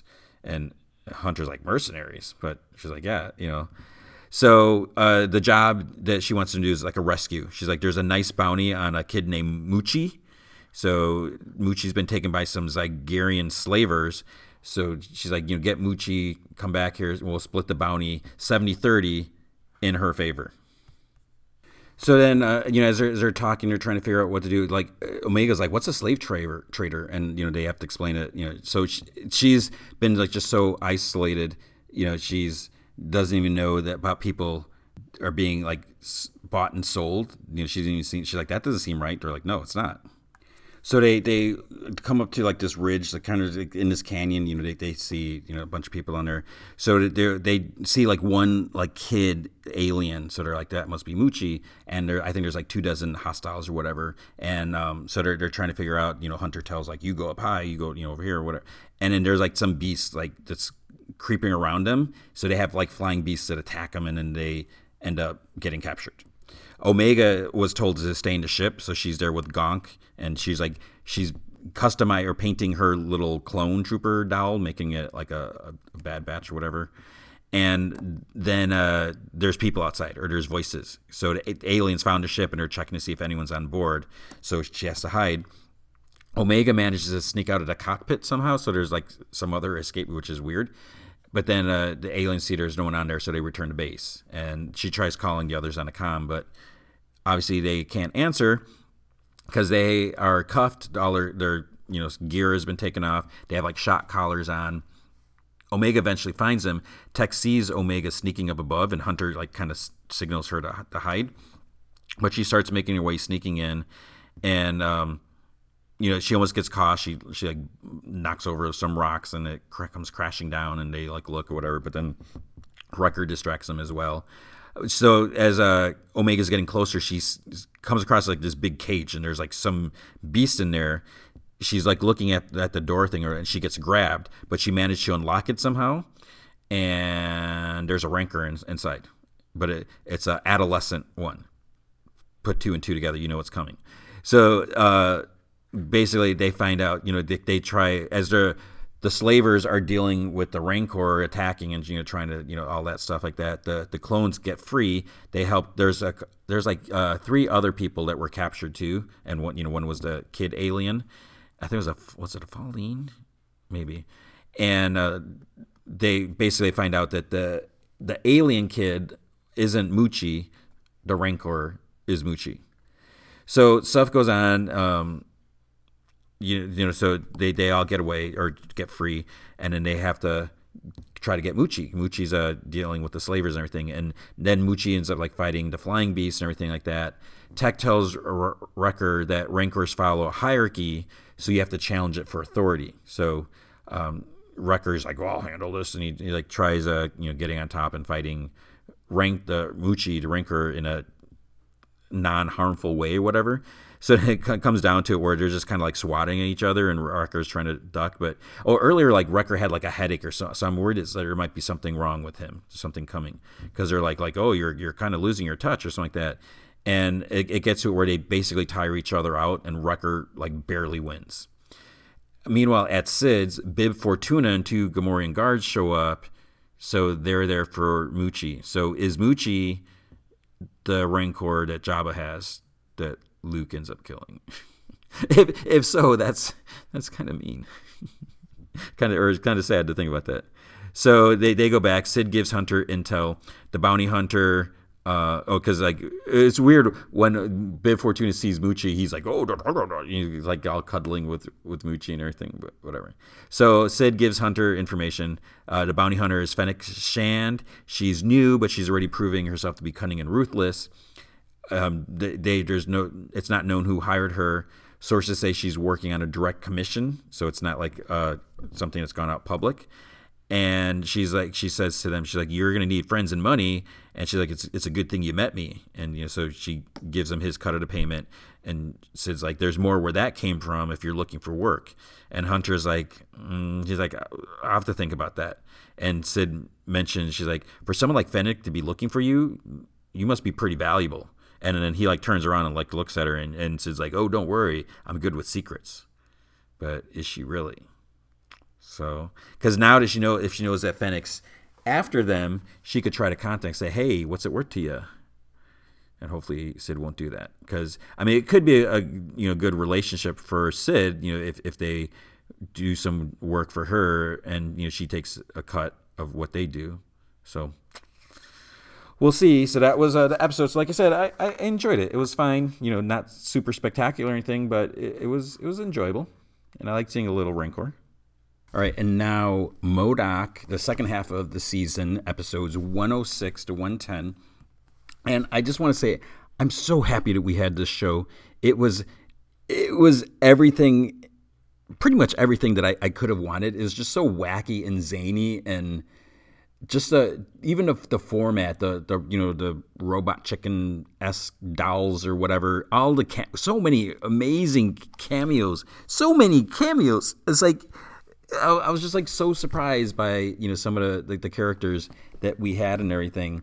So oh man, it's just I don't even know what else to say. Well, I do know what else I'm going to say because I'm going to keep talking about it. But it was just so great that it was allowed to happen. I don't know how it was allowed to happen because it's on Hulu. Obviously, it would not be a fit on Disney Plus because it's not really all age appropriate. And it's more so with I guess there's like sex mention and there's definitely profanity, but it's not something that would fit on Disney Plus. And the fact that we were supposed to get these other Hulu Marvel stuff, and most of them were scrapped, so it kind of made it feel like this was going to happen. So I don't know what happened. I'm just thank you. If Kevin Feige let it happen out of the goodness of his heart, or I don't know, but thanks to whoever. So, anyways, let's continue. So, episode 106, Tales from the Great Bar Mitzvah War. So it starts off in Asgard. We see Baldar the Brave, and I can't believe they did this. He's like talking to a bunch of his soldiers, and then we see this portal like up in the sky, like dropping things, and this big like giant aim shredder lands on Baldar's head and kills him. And then it starts like shredding his head, and there's like blood spraying all over the soldiers, and like his head's gone. It's been shredded away. So it turns out that the portal was actually thanks to MODOK. He made a portal to Asgard, and Gary, the one-armed AIM soldier who MODOK zapped his arm off kind of accidentally, he asked, how is this going to help with the fight against Monica? And MODOK's like, it won't. He's like, it just makes him feel better when he messes with Thor. So whenever he's sad, he throws like a string cheese wrapper down there. But he's like, but unfortunately, he has to eat the string cheese. I guess he doesn't like it. And he like pours some milk down there and everything. So then we see Austin. He comes in. And he's, he says that MODOK's been ignoring his emails, and MODOK's like, oh yeah, I forgot to tell you, I have a new email. It's MODOK@austinsucksbutts.edu. And then Austin's like, why would it be an EDU? And MODOK's like, because I just took you to school. It's so stupid, but funny. I hope you're thinking this funny. So MODOK isn't responding to his management style, so he's going to have to start delivering his orders via his sweet little puppy Sherlock. And he starts holding Sherlock. He's like, MODOK, you need to do this, and everything like that. So he's like basically holding up Sherlock and saying that. MODOK says that Sherlock is an absolute gentleman, would never say what he just said, or something like that. And second off, he's like, look at his little scarf. And third of all, he would never say that. So Austin, he says that, he needs to start, doing what he's supposed to, or, he's going to have to demote him. And he's like, and what's lower than this? So MODOK, he just wants to make this like big new mech suit, like so he can have thighs and stuff. So we've seen it in comics. Basically, his body is like in the head, and then he's got like a huge like body. So Jody calls and he's nervous.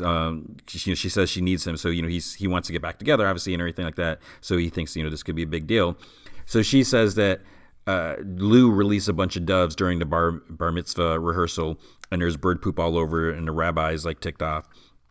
So he apparently has a bunch of weird ideas. He's doing magic. He wants to dance in his mom heels for her quinceanera. She's like, I never had a quinceanera. He's like, and those aren't my shoes. He wants a loose hot dog bar. He wants grandma to read from his erotic poetry about the green M&M. So he's got like all these things that he wants to happen. So MODOK is at work with Lou, and then he asks about his magic, even though he hates it. And he dumps all the stuff. He like puts it all up, then he dumps it all in Asgardian garbage can thing. And Lou leans in and he's like, "Who threw away such a perfectly good portal?" And then he falls all the way in. So now Lou is in Asgard. So MODOK, he's like, "Can there just be one day this week where I don't have to dive in a garbage can?" So it turns out Lou fell into a pond. When MODOK jumps through, he kind of gets bumped by a Valkyrie, and he bangs into the Rainbow Bridge and it hits the ground. So he has a way, rougher landing. Lou thinks, he's like, is this my Narnia? Because he sees like all this magic stuff, and there's like this fairy that wants to come and steal his sneakers and stuff like that. Then these kobold goblins grab him and take him away. So MODOK hears like screaming, so he thinks it's Lou. He goes over, but it's really like one of those screaming goats. And then he realized, there's just like a couple goats there. He's like, wait a minute. He's like, goats can fly on Asgard. So he hooks up a couple of them to like this makeshift like carriage thing, and they're not flying. He's like, of course, I get the only non-flying goats here. And then there's like other dangers. Like there's like a giant squirrel. There's a frost giant. There's like a bunch of hunky guys, which are Boldar soldiers. And they're looking for the sorcerer who murdered their general, which was MODOK. And, they say it has this logo, and the Shredder has the AIM logo under. So that MODOK he's on the side of his chair thing, whatever, there's like an AIM logo. So like he tries to like rubbing it off and everything. So MODOK finally finds Lou, and he's doing like a magic act for the goblins. He's like up on this little stage. And when MODOK talks to him, Lou doesn't want to leave because he doesn't want to have to hide who he is. And then he ends up telling the goblins to throw MODOK out. So MODOK decides to get the soldiers to go after the goblins by showing them Lou's AIM visitor badge. He's like, here's your sorcerer. So he just wants them to attack the goblins or anything like that.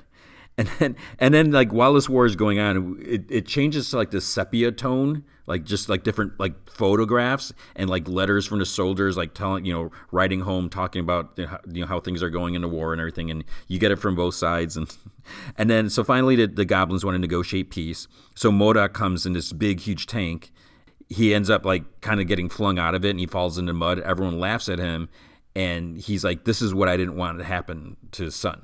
He doesn't want everyone to laugh just because of his magic. So the goblins decide they're going to execute MODOK, and it turns out the executioner is really Lou. So he's going to saw him in half, but it's really like the magic trick, whatever. And there's like lady legs at the other end, and no one really like notices or whatever. So he cuts them in half, and then the goblins they all get grossed out and everything like that. So then they're able to leave.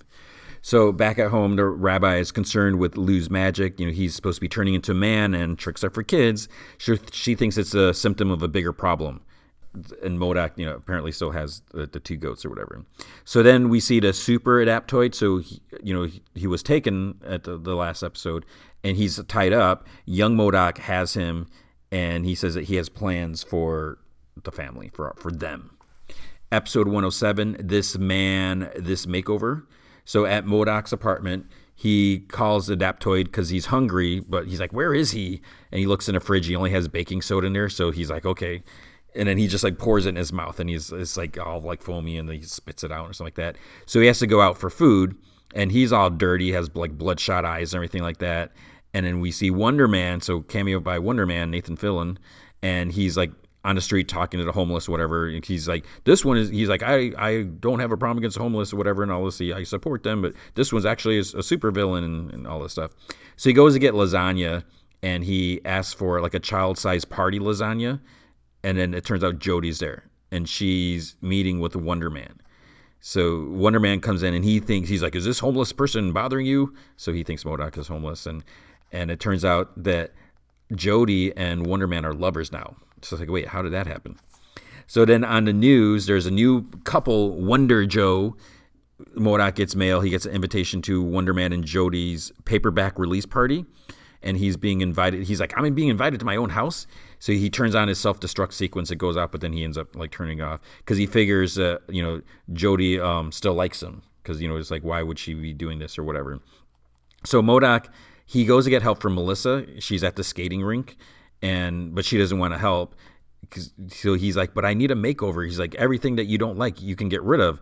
And then she's like, mall, 1 hour. So she says that, after a while, she's like, okay, you look as good as you're going to get. And, now to change his toxic masculinity. But he's like, okay, I got to get going. So, there's more work to do, but he takes off and he shows up at the house.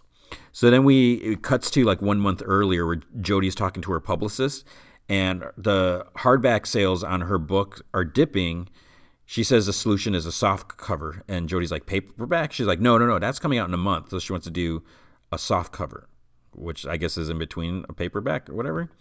At the bookstore, she sees that her book is like on a low shelf. And, her sales are behind this chicken goop for the soul. So she takes on her book and she goes to put it up on one of the higher shelves. And then someone asks her, is like, oh, have you read that book? It changed my life. And it's Wonder Man in like civilian clothes. He's like, I wish I could buy it for every woman I respect, which is all women. And then he wishes that he could meet the author and pick her mind. And he says that, he realizes that she's off, it comes out. He's like, he realized that she was the author. He was just trying to flirt and he asked her for a number or whatever. She's hesitant, but then she writes it on a book and hands it to him or whatever. And as they're like making an exchange, paparazzi like in a window takes a picture and it looks like they're holding hands or whatever. So then a publicist calls and tells Jodie that she's like, you're dating Wonder Man? Because a picture was printed in a tabloid. Jodie doesn't know. She's like, who's Wonder Man? So then we see her walking through a park with Wonder Man. There's lots of paparazzi, and then her book sales start going up. And then they start to dip or whatever. So she's like, okay, she's got to do more about this. So then at the party, Jodie sees MODOK after his makeover and thinks that he looks great. Then MODOK and Wonder Man start posing for pictures. There's a lot of talking, and then MODOK provokes Wonder Man to fight him, and Jodie doesn't really fall for it or whatever. So Melissa, then she used to think that Dad sucked more than anyone else. Then she met Wonder Man, so she just really doesn't like him. So, all this stuff goes on, whatever. Then back at the apartment, he still doesn't have any food in the fridge. He decides to look at Jodie's book, which he had a copy like under the fridge to keep it from wobbling. And like a first chapter or whatever is like, your home is a reflection of your spirit or something like that. So Jodie's book is number 1. And she knew that if MODOK saw her at the lasagna place that he'd throw a fit. And Wonder Man is upset that she's using him, but so she realizes that, she's kind of like MODOK, but maybe worse or whatever. So now she feels bad. And then we see, Jodie's actually being watched by young MODOK. The Adaptoid has been posing as her publicist and says that, it all went according to plan. So it's time to enact the second phase, which is to bring in Arcade. He's a specialist adept. I really don't like Arcade. I think he's annoying, but I think it's extremely awesome that he's in this, or going to be in this. So MODOK's still reading. He's reading the book. He cleans up his apartment. He goes to talk to Jodie and tell her that she was right, that he really needed to change. And he says that he's still in love with her. He wants it to work out, but that was for him. It was just for his reasons. He's like, the right thing to do is to let go. So he hands her the divorce paper. And she takes the papers and she crumples it up and starts kissing him. The doors close and she's like, I missed you so much. So it's like, what is going on? Then episode 108, Oh, We're Blood Thicker Than Robot Juice. We see there's like clothes and the MODOK chair is on the floor. MODOK's, so he's out of his big chair thing. He's lying in bed next to Jody, and he looks just kind of weird out of it. And, it turns out Jody isn't regretting last night. The kids come in, which is a little awkward, but then they baked him breakfast. They made him sausage and yolks only omelet or whatever. Jody says that she's like, yeah, we're really getting back together. And then we can see the whole, the bedroom scene on a TV set. So it turns out the real Jody, Melissa, and Lou are strapped to chairs, and they're being forced to watch all this. And in MODOK in the bedroom with all these others, because they're robots basically, he's like, it's almost too good to be true. He's like, but it's all happening. So they find out that it's young MODOK from 20 years ago, that he's mad because he was supposed to be a world conqueror. And on the screen we see MODOK is he's singing about different kinds of bacon and stuff like that. So he blames the family because he's like, if it wasn't for you, I'd be like an emperor or something like that. The Adaptoid comes in and he's like, oh, you're probably wondering why, I gave you up your secrets. And they interrupt him when they see the Roomba, whatever, on the screen. They're like, oh, we love him or whatever. And young MODOK hits a switch and then 3 syringes come out with like poison. So they're getting closer to Jody, Melissa, and Lou. Lou says that the robots are nothing like them, that, MODOK is bound to figure it out. So then on the screen we see, Lou says that he's done wanting to do weird magic. Melissa suggests they start a family band. But then, Melissa's like, well, the Roomba can save us. So she's like, it's on the Wi-Fi and I'm wearing my Grumble watch. So she has one from the company. So they're in a garage, the MODOK and the robot family. They're playing in a band. Lou gets the Roomba to get his marbles and he writes robots on the floor. And before MODOK can see it, Jody steps in and messes up all the marbles. But the thing is, she slips on one of them and she falls like flat on her face. When she gets up, her face reveals that she's like a robot. She starts stuttering and asks MODOK, she's like, will you marry me again, whatever. And he's looking at her. He's like, of course I will. He totally ignores her face and he tries kissing her, but he keeps getting shocked every time he gets close to her. And then next we see her face somehow got repaired. So whether self-repairs or I don't know. Lou wonders that, maybe he has a superpower and he doesn't know it. And Melissa says that, there's a solution. She tells Mom, she's like, you can seduce young MODOK, whatever. But Jody doesn't want to have to resort to using womanly ways just to solve a problem or whatever. And Melissa brings up how she used Wonder Man and stuff like that. But so while this discussion is going on, MODOK's actually still watching them. So he's hearing everything they're saying. In the garage, it's made up like a wedding chapel, and MODOK starts stuttering, and then his face gets ripped off, revealing that he's a robot, and then he explodes. So they figure that he must be there on his way to save them, and then we see that they're free from their chairs, they're finally reunited, and then 2 more sets of the family show up. So young MODOK and Adaptoid are there with Arcade, so he says that they're in Murder World now. Arcade says that MODOK has 20 minutes to figure out which are the robots, otherwise they're all going to die. And if he figures it out, the 4 will be allowed to leave. Melissa suggests that they hold hands with the 2 family members that they came in with to narrow it down, but then the floor starts spinning and everyone gets knocked down and mixed up. So then to make things worse, then there's 2 more MODOKs too. So there's the real ones and then two robot copies. Melissa starts fighting herself. 2 of them get killed. You see like there's like real guts and stuff inside, and she finds a computer chip in her. So Lou throws an axe and it lands on his head, but there's blood and stuff and he falls. But then a chip comes out. So like it almost looked like it was really him. MODOK asks Jody when is their wedding anniversary, and she says a date. And then he like blows her head up. He's like, you were wrong. But then it turns out she was actually right. But, there was a chip in the head or whatever. So Melissa stabs the other two MODOKs with swords, and they're like kind of shocked because she's like, the one who got the wedding date wrong has to be the real MODOK. So then these big balls come in, and Jody decides to sacrifice herself. She's, stands in the way or whatever. So then the others come up, and MODOK figures that that's the robot, but then they see the chip in there. So there's still two Lus. MODOK asks how young MODOK will kill them if they don't figure it out. And he says that Arcade has rigged giant pinball flippers. So he's like, so you're going to flip us to death? And he's like, yeah, I guess. Yeah. So MODOK fights young MODOK. It turns out young MODOK has been preparing for this.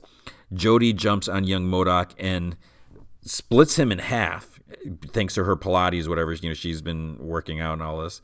And she pulls out a piece, and Jody asks if she can fix their MODOK with it. So with this, like, whatever thing, I don't know. Then they all go out to dinner. There's still two Lus. The Adaptoid comes in. So they mentioned that he betrayed him, but he's like, why would I do that? Whatever. And he's like, can I get chicken fingers? And MODOK's like, no. And then Adaptoid like squints his eyes and quietly says, like, oh, you'll pay for that. So the crazy thing is, they killed young MODOK, but it's like, wait, what does that mean for old MODOK? So alternate time, split timeline or something. I don't know. Something happened. Episode 109, What Menace Doth the Mailman Deliver? MODOK visits Melter's grave, and he mentions that he's like, I saw a fat squirrel or whatever, and my family got killed. He's filling him up to date. He's like, and we have two Lus now. Melter's wife and son are actually trying to visit the grave too because it's her anniversary. He's like, stop that crying. He's like, I'm trying to talk here to my friend. And so he's just being a jerk about it. And, he's like, I won the foot race here. And she's like, you pushed my son into an open grave. And then, he's trying to figure out what he should do. And there's a lot of like clues and stuff going on, but he finally figures out, or he gets the idea that he should try something new. So Gary is freaking out at AIM because he lost his mail cart. So MODOK comes in with it, and he's like, oh, I'm just doing my job now. And he's handing out, delivering the mail, being all, calm and everything about it. Monica shoves Gary out of the way, and MODOK gives her a package, but then she like does like roundhouse kicks it in the air and blows it up. And MODOK gives Austin a package or whatever. Austin goes into an elevator, and Hexus, the board, is in there. Apparently, this Grumble ball is going to be in all homes, so they want him to speed up the production, and they want him to get rid of his dog too, because they're like, there shouldn't be any like emotional attachments or whatever, when they do this new world order thing. So Austin is in a meeting with Monica and other AIM dudes, and he's about to tell him about the board, but then a camera turns on him. So he asks Monica about a glitch with the Grumble ball sphere thing, and she says that she fixed it. So she's like, ask about the weather somewhere or whatever. And then they ask like, hey, Grumble, or how do you do, or something like that. It's like, how's the weather? And I forget where. And then two guys get zapped and they're dead. She's like, oh, no, it's down from 10. So she's like, oh, it's an improvement, because I guess before 10 people were getting killed. MODOK, he's just like, oh, I can fix it. And Austin hands it to him. So Gary finds MODOK's locket. And it's like you open up and there's like this holographic, like his plans for the future, like this city, like when he rules everything. But he thinks something's wrong. Then Gary's, I thought it was his boyfriend, but it's his husband, arrives because he wants to go hunting. And I love how they just like nonchalantly just like, oh, Gary has a husband. They don't even, it's like not a big deal. So he wants to go hunting, but he has a picture of Gary in his locket, but then when they're talking about it, but then he's like, what's in Gary's locket? It's a picture of MODOK's locket. So things don't go so well between Gary and his husband. And, he says that he has to figure this out. So he sees Austin outside trying to get his dog Sherlock to leave so it can like survive or whatever. But then Monica thinks that MODOK is planning her demise. And, he's just sitting in like his room. He's eating soup. And Austin wants to make sure, everyone's like spying on him. So Monica's like spying on him. Gary's like spying. Austin wants to make sure that MODOK doesn't fail. So Monica's now, she's trying to hide from MODOK, and her daughter comes in, and she talks to her, and Monica mentions something. She's like, "Oh, you're just like your father," and her daughter's like, "But you cloned me from a male version of yourself so you can inseminate yourself," and she's worried that her daughter is really MODOK, whatever, because she wants to examine her. She's like does like a spinal tap on her or whatever. So and her father is like in this floating tube thing, like chamber, and the father's called Manica instead of Monica. Gary's working out because he says Gary needs him. So he's like, he still has his helmet, his mask on, but his shirt's off and he's like pretty ripped and everything. And he only has one arm. Austin checks on MODOK and he's trying to stop him from working on the Grome, is I guess what they're calling it, instead of a dome, whatever. Austin, he's trying to get MODOK to go outside so he can talk to him so the cameras can't hear him. But MODOK, he won't do it. He's just focused on working. Austin, then he has to talk to the board. They had a change of heart about his dog, that his dog doesn't have to die during the invasion. It has to die now. So they're changing things. MODOK grabs Gary and forces him into Monica's office. Austin was in there and had to hide in their in like this fusion chamber thing. So Monica grabs Gary and forces him into her office, and but Austin was in there and he had to hide in like this fusion chamber thing. So Gary's like strapped to this thing, but then I guess he chewed his own hand off or something like that. Austin ends up getting blasted by the battle herbs, and he turns into this like mutated fused dog creature. So because he was in the chamber with his dog Sherlock. So then Iron Man is told that Avengers Tower is under attack.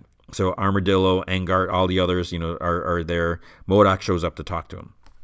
So then there's a meeting. Monica's freaking. She has like this invisible battle suit on because she's so unnerved because she thinks MODOK is going to come get her. MODOK finally does come in with a Grome, and it talks without killing. And he's like, I also got a brand ambassador. He's like, my wife's ex-boyfriend, Wonder Man. And then he's like, I also sold AIM. I sold my shares of AIM.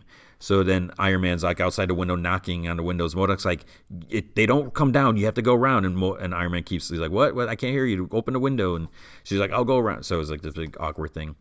So then he's told, he's like, you don't have enough shares for Iron Man to control AIM. But MODOK's like, he will once Monica sells her. And they're like, why would she do that? And he gives her this like piece of paper. And then she's like, okay, I'll sell. So he is going to make a lot of money on the Grome. Iron Man decides to fire MODOK and Monica, and then she injects Austin with something and says, she says something like, leave the science to the scientists. And then Austin and Sherlock split back. They go back to normal. So we see outside the paper that MODOK gave Monica was a business card. It says AIM 2, but with hyphens. He's like, I use dashes instead of periods. And he's like, my lawyer said it was dubious, but, so I should maybe be careful. And he's like, we should just get back to science. And he says that she'll be the scientist supreme. And then Monica's like, wait, then what's your title? He pulls out like a bigger business card, and there's like even like little crowns in front of his name, and like in the front and behind. And it says scientist supreme and there's like a red R at the end. So Gary runs out, and he's like, you can't let the board release Grome. And then he gets hit by a pickup truck, and it's Gary. He's like, I did it. I saved MODOK. MODOK's like, you just killed Austin. He's like, you're a sick, twisted psycho who's obsessed with me. You'll be a perfect fit in my new company. And Gary asks, he's like, well, can I have the weekend to fix things with my husband? And MODOK's like, no. He's like, because we start tomorrow. He's like, oh, but by the way, I won't be in the office for like a month. So Monica and MODOK, then we see them like trying to put furniture together. Big Mike, Gary's husband, comes in with all these burgers, and MODOK eats a bunch. Monica asks, he's like, why'd you sell your company to your mortal enemy? And MODOK turns on a TV, and we see like Iron Man and Wonder Man doing an infomercial for the Grome.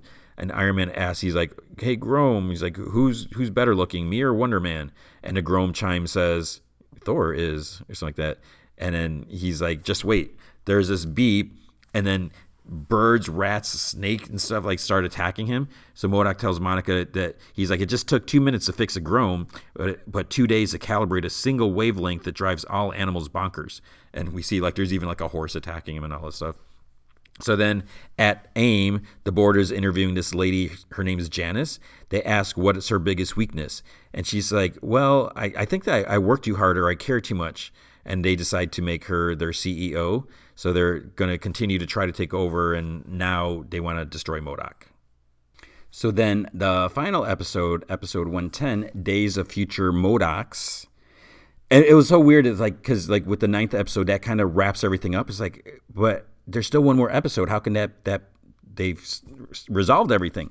So it starts at the temple. It's a bar mitzvah. Lou is doing this reading And he's like, it doesn't feel right. Something is missing.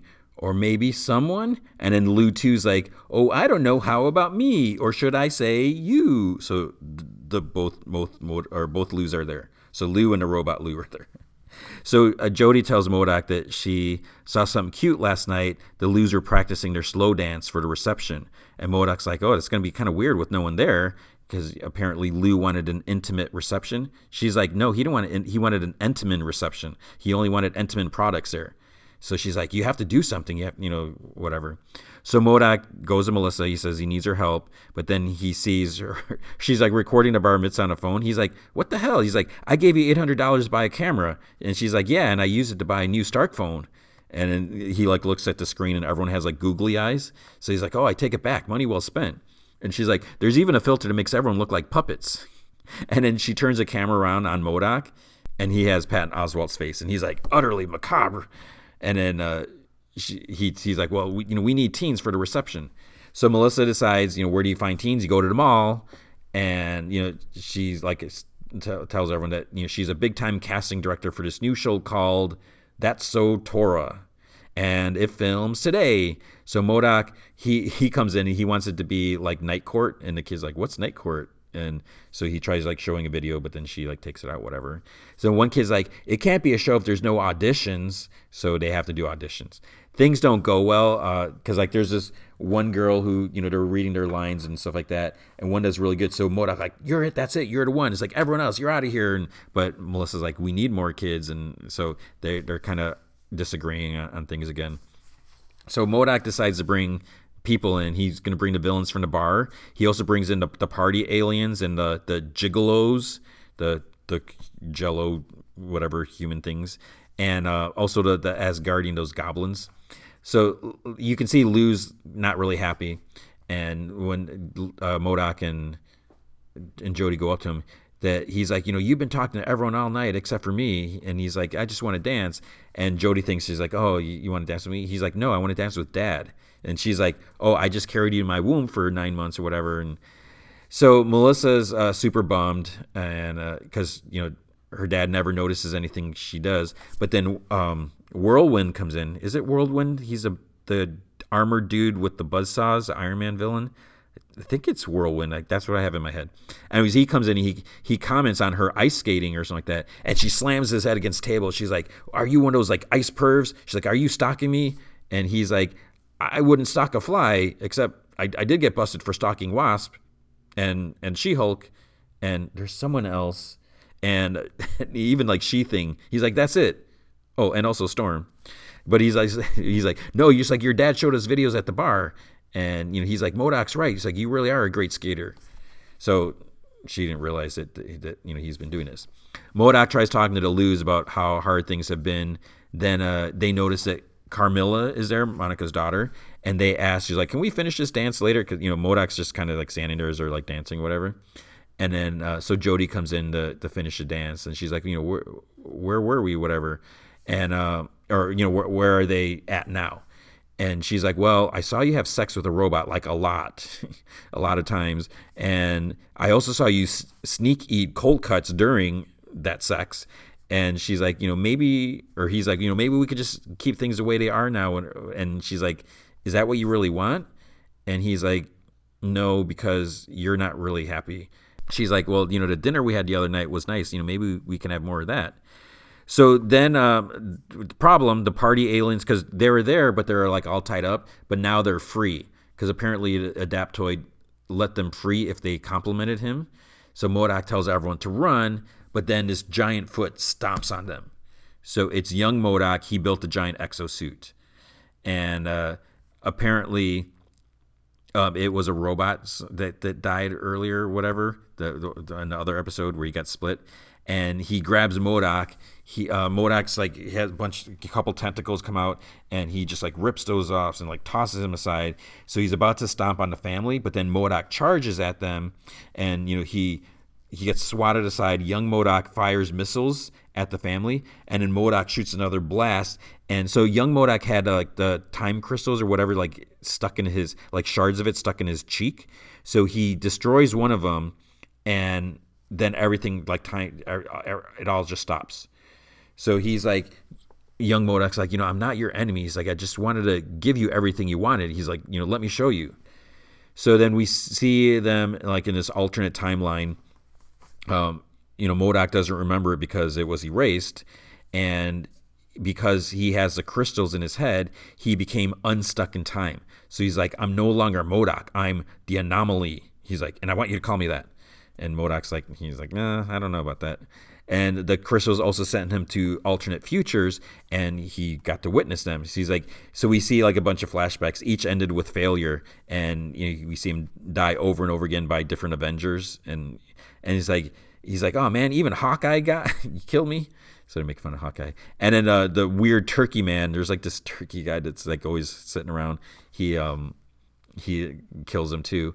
Then we see the flashback like from the first episode when he was a little kid with his mom, and young MODOK, or an anomaly, says that there's one possible future out of a million where he succeeds, and young MODOK thought that it was his family that caused him to keep failing, but then he's like, I was wrong. It was your love for them that made all this possible. He's like, they make it all possible by dying. Their death gives him the edge to beat everyone. So MODOK's like, you can't do that. And young MODOK's like, I know, but I can't. That's why I'm here. And then MODOK closes his eyes, and there's tears, and then there's explosions behind his back.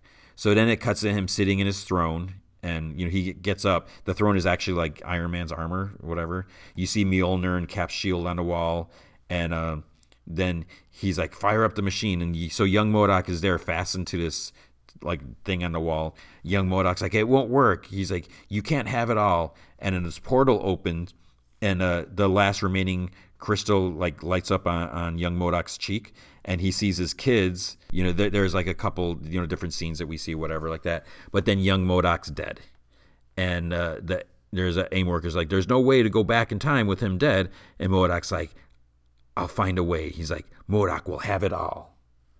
And that's where the season ends.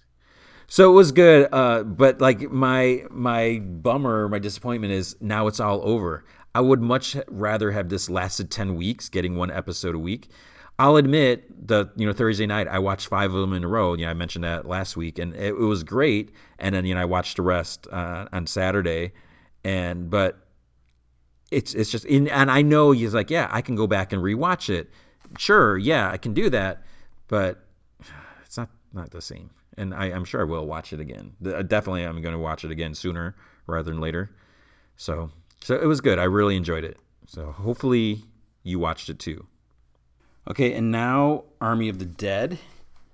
So yeah, originally this was going to be a feature last week, but as I mentioned, Thursday night I'm just like sitting around. I was like, I have nothing to watch, and then MODOK's on, and I was going to talk about. I totally messed up the time.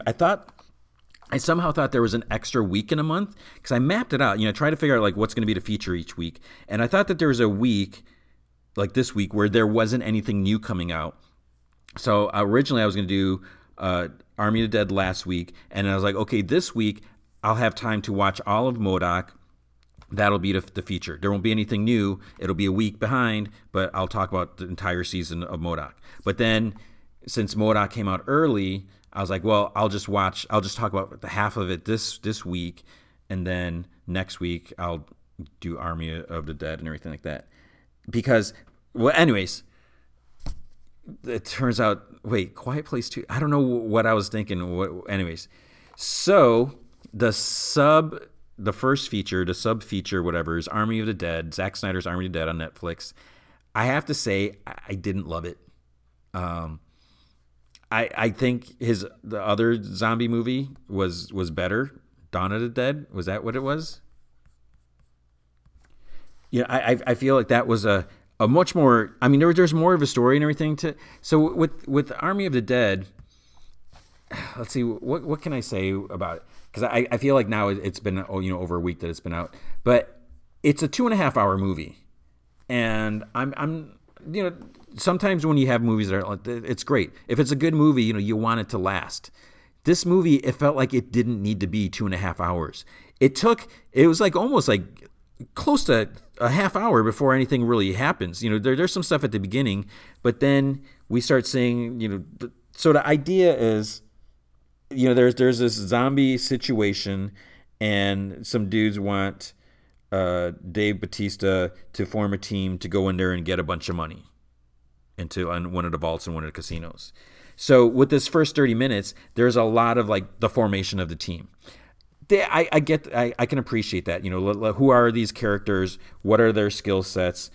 How do we go about doing this? And what's the plan and everything like that? But even all that like said and done, when stuff was happening to characters, because obviously characters, they're not all going to survive. When stuff was happening to them, I was like, whatever. It didn't have an impact on me. I didn't really care. But with Dawn of the Dead, from what I remember, it was like a bigger deal because I don't know, maybe because it was a smaller group and we saw them more, and so I don't know. Let me just run through a bit of it and then I'll talk about some other stuff. So the movie starts out. We see these soldiers driving on the road. They're getting together, just like they're going to be transporting something. There's also this couple who got married. I don't know if they're coming out of Vegas. I mean, you assume they're coming out of Vegas if they just got married. So the two soldiers in the lead car in front of the car with the whatever they're transporting, they're talking about what they could have. They don't know what's in it.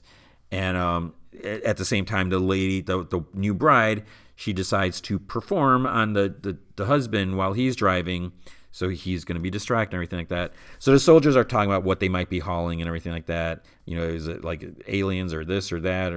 And then the guy, the new husband, starts coasting into their lane, smashes, they see it the last minute. They swerve out of the way, and it smashes into the truck with this big container. And it goes up in flames. It's like this huge explosion. The cargo container flies off, and as they all get out, soldiers like approach the container while this other dude calls it in. This door like opens up on the container, and when the person on the radio tells him, he's like, "Get your men out of there right now!" And he's like, "Get them away from that location." But there's the soldiers still approaching it, whatever. And then you see a hand come out. Then this zombie dude comes out, and he like runs up, chomps the dude, and he attacks the other soldiers. He's pretty fast and everything like that. Two soldiers, that were, I think it might have been the two from the first car. If they were paying attention, they might have seen this a little sooner. But they like run over this little hill, and they can hear growling. They're like, "Is it hunting us?" But then they're like, "Oh no, it's getting further away."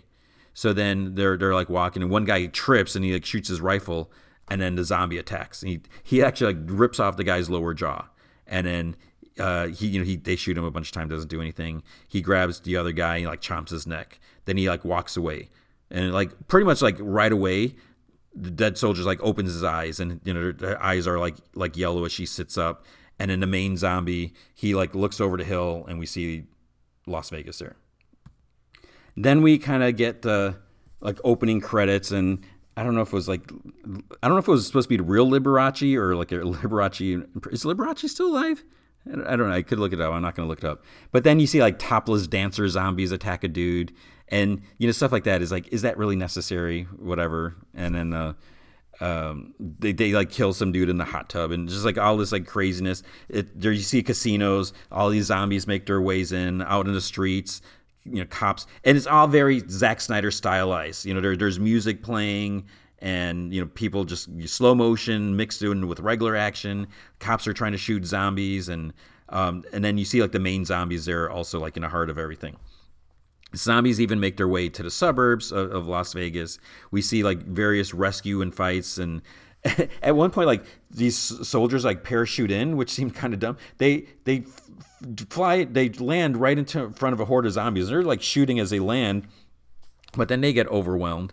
And we see a lot of like soldier people taking pictures of themselves with like a photo of their family, maybe like their dead loved ones. I wasn't really sure. Maybe that's something you do. I'm just oblivious and no idea what's going on. And again, slow motion scene, lots of slow motion, of course. So what they end up deciding to do, they're like putting all these like the cargo transport things, and they build this like huge wall of containers around Las Vegas to contain all the zombies, because they're like, we can't stop them all, but I guess this is their solution. So then we see Scott Ward, which is Dave Bautista. So he was a soldier. We saw him in like the opening scenes and doing stuff. Now he's a cook at a diner. So I'm not really sure how this transition happened. This businessman comes to him. He says that there's $200 million in a basement vault. It's untaxable, untraceable, and he wants him to assemble a team to get it out. And if he's able to do it, he gets $50 million. So they're like, here, we'll give you the blueprints. They're like, we'll give this to you in good faith. He's like, just think about it. So here's the thing. When I first saw the trailer, I was like, why is there a heist during a zombie apocalypse? But this makes a little more sense. So the zombie apocalypse is just contained to Las Vegas, basically. It's walled off part of Las Vegas. Okay, that makes a little more sense. Then we see there's like a bunch of tents outside Vegas. There's all these displaced survivors and stuff like that. And people every once in a while have to get their temperatures taken. Like there's this annoying like security dude that he's high in power and stuff like that because he could make someone disappear by saying their temperature dropped a degree or whatever. Because there's like these two women talking, and like one who ends up being Dave Bautista's Scott Ward's daughter. She kind of like snaps at him or something like that because this guy's annoying, and the other one's like, "What are you doing?" He's like, "He could easily get rid of you," and stuff like that. So then Scott we see a flashback where he sees his wife get turned into a zombie, and he has a gun, but he like drops his gun. He's like crying. He's like trying to hold her back, and she's just like going after him. So then he has to like take a knife, and he just like has to stab her in the head. And there's like scream, and then the daughter comes out just as the mom dies, so she sees this too, and then he like wakes up from the nightmare. So after this happened, there was like this falling out between him and his daughter, apparently. So Scott, Dave Bautista, doesn't like Mr. Tanaka, the business guy, but he decides he has to do the job. And then he's wondering when he says that he'll do it. There's like some high like government soldier dudes that are with Tanaka. So I was just like, what's up with that? So Scott starts assembling his team. He talks to this lady Maria, and then this other dude Vanderho or whatever. Then some others, whatever. And Marianne Peters. So the interesting thing about her, she actually, if you've heard the story, I'm not going to go into it all, but there was someone else who was in the movie but had all these like scummy charges, like stalking, grooming, I think, charges against him, like with underage people, and he's denied it and stuff like that. So is it true? Is it not? What's the evidence say? This and that. So basically, they decided to remove him from the movie, but they had already filmed pretty much the whole thing. So the story goes that they spent like a few million to digitally erase him. They shot new scenes with I forgot the lady's name, and they just had to like incorporate it all in there, whatever. And you can't really notice so much whether it's just the luck of the draw, but a lot of her scenes, because she's a helicopter pilot, and so she spends more time on her own versus not with the others. So, but right away, before she even hears what it is, she's like, "I'll do it for $2 million," and she doesn't even ask what it's about. And then they get this other guy, Mickey Gomez, who he's posted like YouTube videos of killing zombies, whatever. And Maria's like, he has Reddit forums dedicated to him or whatever. And so Scott talks to him. He's like, "You want to make $500,000?" So it's interesting that Marianne Peters asked for $2 million. He offers this guy $500,000. And then they go to this other guy who's like a safe cracker or whatever. He offers him $250,000. So he's like, you have to hope that everyone doesn't talk about how much they're making. So then the team meets with Tanaka. They'll have a 32-hour window, and because they're planning to, the government's going to drop a nuke onto the city. So they have to get them out. One guy, he's like, forget it. He like backs out, whatever. And Tanaka says that his head of security is going to go with them. I forget this dude's name, but he was in a Mindy Project, and he was in something else. But anyways, if you watch the movie, you know who I'm talking about. So then Scott goes to talk to his daughter. So she's working like at the tents with the survivors or whatever. She doesn't really want to talk to him, but he's like, "I need you to do one thing for me, and then I can give you $15 million. And she's like, "You don't have $15 million. So she's a volunteer at the camp, and she can get them into a quarantine zone. So she comes, because he's like, he explains some of it, doesn't really give her all the details, but he's like, "You can do whatever you want with the money. You can help all these people and and everything like that. So she comes the next day with like this kind of like school bus, whatever, from the camp. And then it turns out she wants to go into Vegas too because this mother went into the camp and she didn't come back, and she has 2 kids. So it's like, okay, she's going to risk her life for this random lady. Then this lady who gets people in and out of the border, secretly, whatever, they call her a coyote or something like that. And she's like, we need one more person. So she wants to bring in that annoying guy, the security dude. So they go in there, and like right away you see like a zombie tiger. So I guess it was from Siegfried and Roy. I don't know when this was.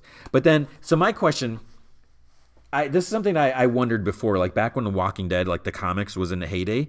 I was like, how come we don't see a lot of zombie animals? Like in Walking Dead in the comic, I think this was before the show even, you don't really see zombie birds or zombie deer or anything like that. And, I guess the idea is because of the genetic difference between humans and creatures, that whatever the virus or that causes is different.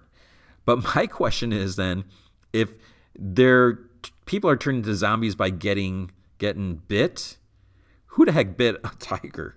I guess if there's a zombie, if there's a horde of zombies and they're hungry, maybe they would chomp on a tiger. And it's just the thing. I feel like it's just for the visual sake of it. Because, we see the tiger a few times, a couple times, and one time, like, really in action. So I think it's just for the sake of, let's have this zombie tiger because it'll look cool. So you have all that. But then, so it kind of goes from there. And now where things are a little different, so this coyote lady, she shoots the annoying guy right away. And she tells him, she's like, we need an offering. And she's like, it doesn't matter. He's a rapist anyways. He's a scumbag. And there are zombies in there that aren't like the others. They're smarter.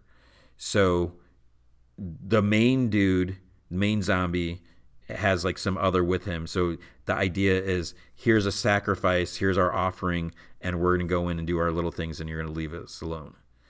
And then, so they go in there, there's a bunch of chaos and stuff like that happen. But at one point they find like other blueprints inside. So apparently Tanaka had other teams that go in there.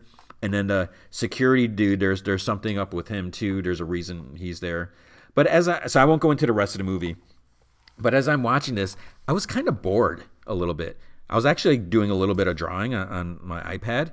And, as I mentioned, I didn't really care when people died. It's like, not that I'm like cold and heartless, but I was like, I didn't really have an attachment to these characters. They weren't really super likable or anything like that.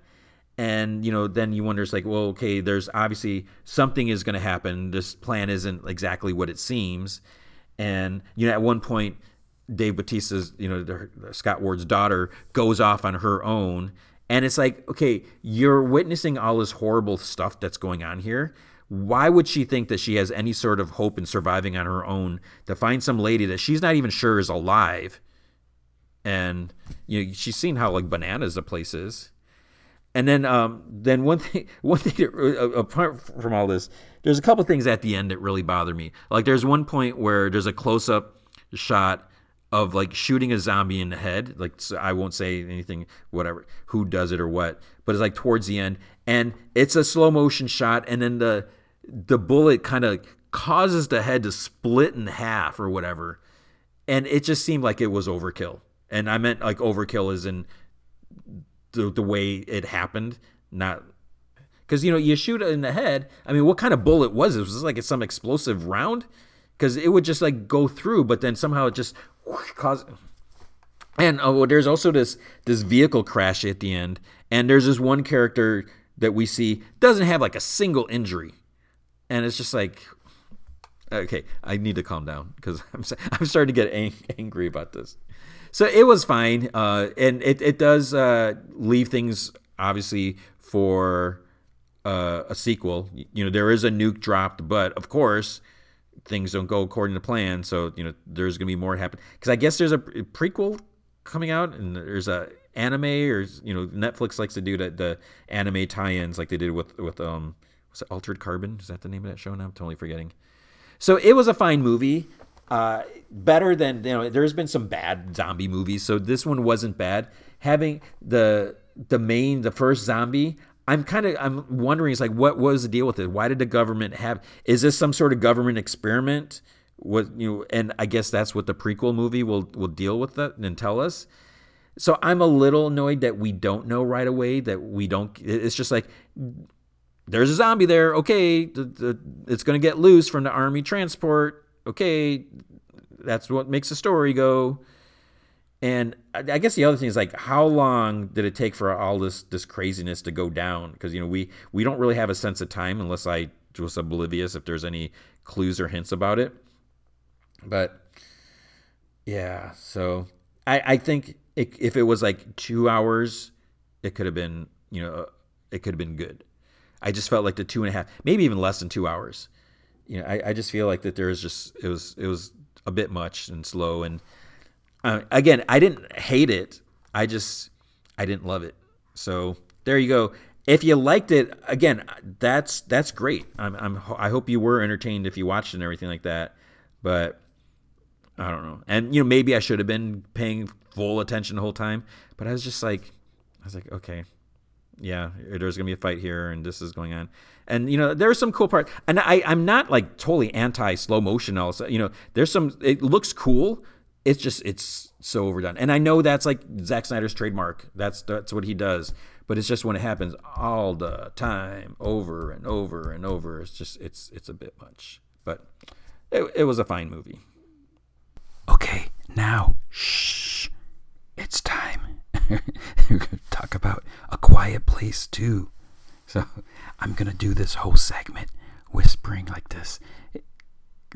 And that would be very annoying, probably. So A Quiet Place 2. Yeah, saw it in the theater. And as much as I hate to say it, I saw the little clip, John Krasinski saying, it's going to be released in theater. This is the way it should be seen. And that sounds like a cheesy, like, hey, go to the theater, support the movie at the box office so we can make our budget back and hopefully make a profit and so forth. Totally understandable.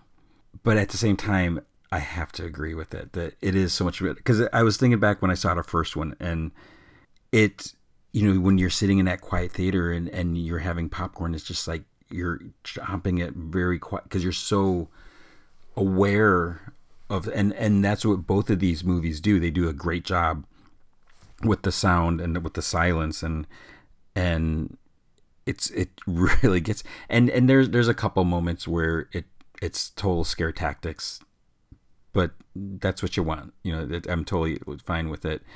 And there's like a couple times where you actually see something coming, like, a split second before, but then the noise, and that like will startle you. So there was something that whole experience. So I strongly recommend it. This is the second time that I've gone to the theater in this year, since over a year.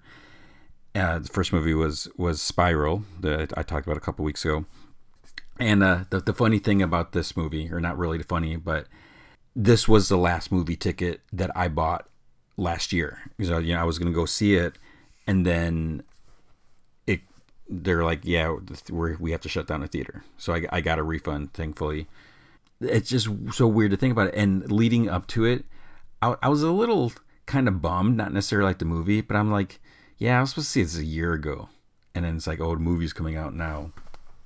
So I was like, okay, whatever. This movie's been sitting it hasn't been sitting in a theater for a year. Maybe, no, I doubt it. No, there's no way it would have. They would have like, hey, send this back to us. Then I saw the reviews. It's like Rotten Tomatoes 94% or whatever. I was like, really? And I watched it, and yeah, I liked it. Of course, there's a couple parts that you kind of question, but overall, I think they did a great job. And after seeing the first one, because I really enjoyed the first one, I was kind of like, I don't think we really need another movie. And I was like, John Krasinski's dead, and then he's back, and it's like, oh, we're gonna have a prequel. We don't really have a prequel. So as far as what goes on in the movie, I'm going to spoil just a tiny bit. I'm not going to get deep into spoilers because, as you're aware, I don't like spoiling the movies because I really want you to support the movies and go see it. And I don't, I just, it's hard for me. I know some people like spoilers, but I can't support your crazy habit. So with the first movie, what was interesting, with the differences in times, and now I wish I had to, because aren't there like 470 something day 470. So with the first movie, it starts off where this alien invasion, whatever's already going on, and we saw what happened to the youngest kid and everything like that, and then it jumps forward, a little further. But with this movie, it actually goes back to day one, and when I'm thinking about this, I was like, the whole in media res, I'm totally down with that. I like when we see something, we start off in the middle, and then we see what happens at the beginning to lead up to that. And at its core, you could almost say like Star Wars was like that. It started in the middle and we went back and so forth. So I do like that. And there's a scene. John Krasinski goes to a little grocery store. That's the same grocery store that they go to in the first movie, and you see it in the trailer. It seemed like it lingered more in the trailer when he walks past. He's walking down the aisle, and you see that rocket ship from the first movie that made all that noise. In the movie, it felt like it was a little faster, and it's kind of like you knew it was coming, so you knew to look there. But I almost feel like if they didn't put that in the trailer, if you hadn't seen the trailer, you might have missed it because it didn't really linger. So, being back at the store, from day one, you see it's a small town. I just had some audio issues, so I had to change recorders or whatever. So it might sound a little different here. But, you see John Krasinski goes there, to the store, he, buys some apples and everything like that. And he's like in a hurry. And, just I think I mentioned this, the store owners, like, watching the TV and stuff like that. And, the invasion has started. And he's like, hey, Carl, or whatever the dude's name was, he's like, he's like, I gotta go because there's this lady, unloading her cart and everything, and the guy's like, yeah, and because it's such a small town, he totally trusts them. It's like, yeah, you can go ahead, take what you need, that's fine, and he doesn't even look because he knows he's gonna pay him back. Then as John Krasinski is walking down the street, he's like waving, saying hi to people like in other stores and stuff like that. And so the reason he was in a hurry is because he's going to the field because the son has a baseball game. And, there's other people there. And what I didn't realize is Cillian Murphy's character is there too. He has must have a son, and I think he had a daughter. Did he maybe had a daughter? That, he had a son that was playing. And because in the trailer, you see Cillian Murphy and you get no impression, whatever, that they knew each other, because like when he grabs Emily Blunt, like has her, tells her to be quiet, whatever, he just looks like not a friendly guy and everything. So that was interesting right there, to see that. So a little spoiler, obviously. While the game is going on, then there's like something falling from the sky, like this big thing, and everyone just starts looking at it. And everyone's like, kind of like, holy crap. And everyone is like, okay, we got to get out of here. It's like people, they don't necessarily panic or everything, but they leave the field. They start going to their cars and start driving. And this is where things start to escalate like pretty quickly when, you see it in the trailer where stuff starts going down. And there's some moments of big impact noise that, is meant to startle you and everything. And there's still that scene in the trailer. I remember when I first saw it, when Emily Blunt's driving with the kid, and then she's like reaching back, she's like, hey, are you okay, everything's fine, and then the other kid's like, mom, because there's like a bus coming right at them, so she has to flip it in reverse and drive backwards. And I gotta say, here's my confession, not really confession, I'm not a big fan of backing up, driving backwards. And when you see this in a movie, when they're like, just, high speed, like in Tenet, driving backwards, I was like, I would die. There's no way I could not do that. And she's just, going, because there's a bus coming right at him, and there's a creature in there. Yeah, so there's all that. So, and then, so we just see a little bit of that, and then, it goes a little, well, we see some other stuff, with the aliens on this day one, and then it goes back to the end of the first movie, almost episode 1, and, going from there. So it was, like I say, it's an interesting technique or use of a technique to kind of jump around and show us little bits of it, because as I said, I never thought we really needed to see go back, because we've seen enough of the story to know that these aliens attacked, and what we show doesn't necessarily offer any major revelations, but it is cool to see. Here's the world when everything was normal and people were still alive, and it does make you wonder what happened to everyone else. Everyone's just picked off, and when you see these aliens going around, when you see them in like populated areas, it's not really clear like what their motives are. It's not like they're going after people to eat them or anything. It's like they're just going around and just killing everyone. They're just like swatting them and slashing at them and everything like that. And so it's like, well, dude, what's your problem and everything? As you've seen in the trailer, because I'm tiptoeing on how much I want to spoil, but the family decides to leave the farm, and at first I'm like, why are you leaving the farm? It's like, you have what you need there, and you're just gonna give it all up, and but I guess that that's part of the movie, and maybe because John Krasinski's dead and whatever. But so the whole thing with the fires and trying to find other people, that's what makes them decide to head on out. And there's some well, like one bad moment, like one bad thing that happens, but when they come across Cillian Murphy's character, because at first he doesn't want to acknowledge. I think he's got to know who they are, because he's looking at them in a scope, which again you see this in a trailer, so I'm not spoiling too much. And he doesn't want anyone around. He's like, I can't. He only has enough support food or whatever for himself.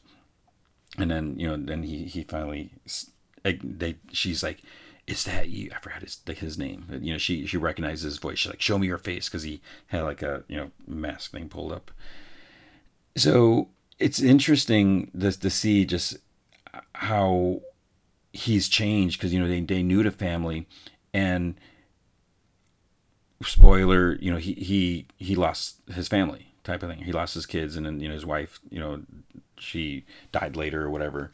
So you just really get a sense that this is a man. You kind of compare him to John Krasinski's character, and there's just like a huge difference, because this is a guy that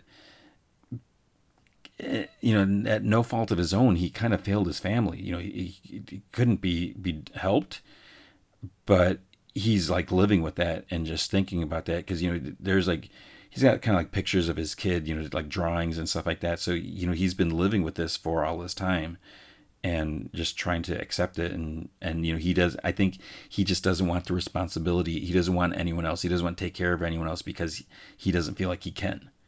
So I think all that is kind of interesting with that. Is just how he's broken, but he's still going on. It's not like he's given up on life, but there's all that. But one of the other interesting things that again is mentioned in the trailer, when he's talking to Emily Blunt, and he's saying that there's the other people out there aren't worth saving, and basically saying that they've kind of regressed. And spoiler, we do get to see some other people.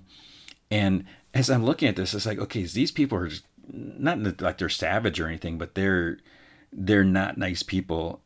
And I was like, it hasn't even been 2 years. It's only been like, what, a year, 400 days, 470 days. So it's like, I guess, even a year and a half or whatever with these aliens, and trying to, I couldn't even imagine, because, if you, at least with the main characters, living on the farm, and they're kind of isolated. And so, maybe in a densely populated area, there's not going to be that many of the aliens around. Although I think in the first one they said there's 3 known that were in the area, just kind of hanging out, I guess. But just to have to live your whole life in silence, and they had the advantage where they knew sign language. So because you see on day one when they're back then they were still talking to each other using sign language. So just try to imagine living your life. I couldn't be recording this podcast right now. You couldn't be you could be listening to it with headphones. So it's just kind of crazy. And then so the idea when they come across Cillian Murphy's character, there is a plot device to try to, maybe we should, or someone's like, maybe I should go here or do this or that. So it does open things up a little more, and we're seeing more of this world. So when the movie ends, if they could do another movie, they could do another sequel. And just like with the first one, I'm saying I don't know if they really need to, but I mean, the story is not over, and there's still some other things. We still don't know the aliens' motives or reasoning. Again, maybe it doesn't really matter that much, but there's still more questions. And the other how do you say his name? The Jimin Hounsou. He was pretty cool. He doesn't have a huge role in the movie, and I don't want to say too much, but you see him, and he's quick to think. Not, I don't want to necessarily say a man of action, but when things go down, he starts moving, which was kind of nice, or not nice, but cool and all that. So it's worth seeing. And as far as seeing in a theater, I don't want to encourage you. You really need to think about how safe you feel and how safe you think your theater is, and are you vaccinated and all that, because this time I did buy some popcorn. I didn't when I saw Spiral, but I was like, okay, I'm gonna do it. And then I was just like sitting, and again I'm sitting in the aisle. There's no one, seats next to me, like maybe like three or four seats, and these are the big recliner seats, so that there's no one there. And so I felt a little more comfortable, because obviously when I saw Spiral, I had my mask on the whole time, and this time I had it off so I could eat. But as soon as I was done eating, I put the mask back on. But what was interesting, and I'm getting sidetracked here, is like when I left the theater and everything, I'm seeing like all these people just walking around without their masks on, and I'm just as I'm walking to the parking garage, there's like some people have their masks on, and some these two ladies walking with no mask. I'm like kind of looking. I was like, what are you doing? And it's like it doesn't matter if you're vaccinated. And I know they're saying you don't have to, but I think it's crazy. And I saw some other, and I saw like a family and like a little kid. It's like there's no way that kid's vaccinated. I mean, maybe. Was it 12? So, anyways, if you feel safe and you have the opportunity, you should see it in a theater. It's worth seeing, just for the ambiance of it. They do a really good job with that.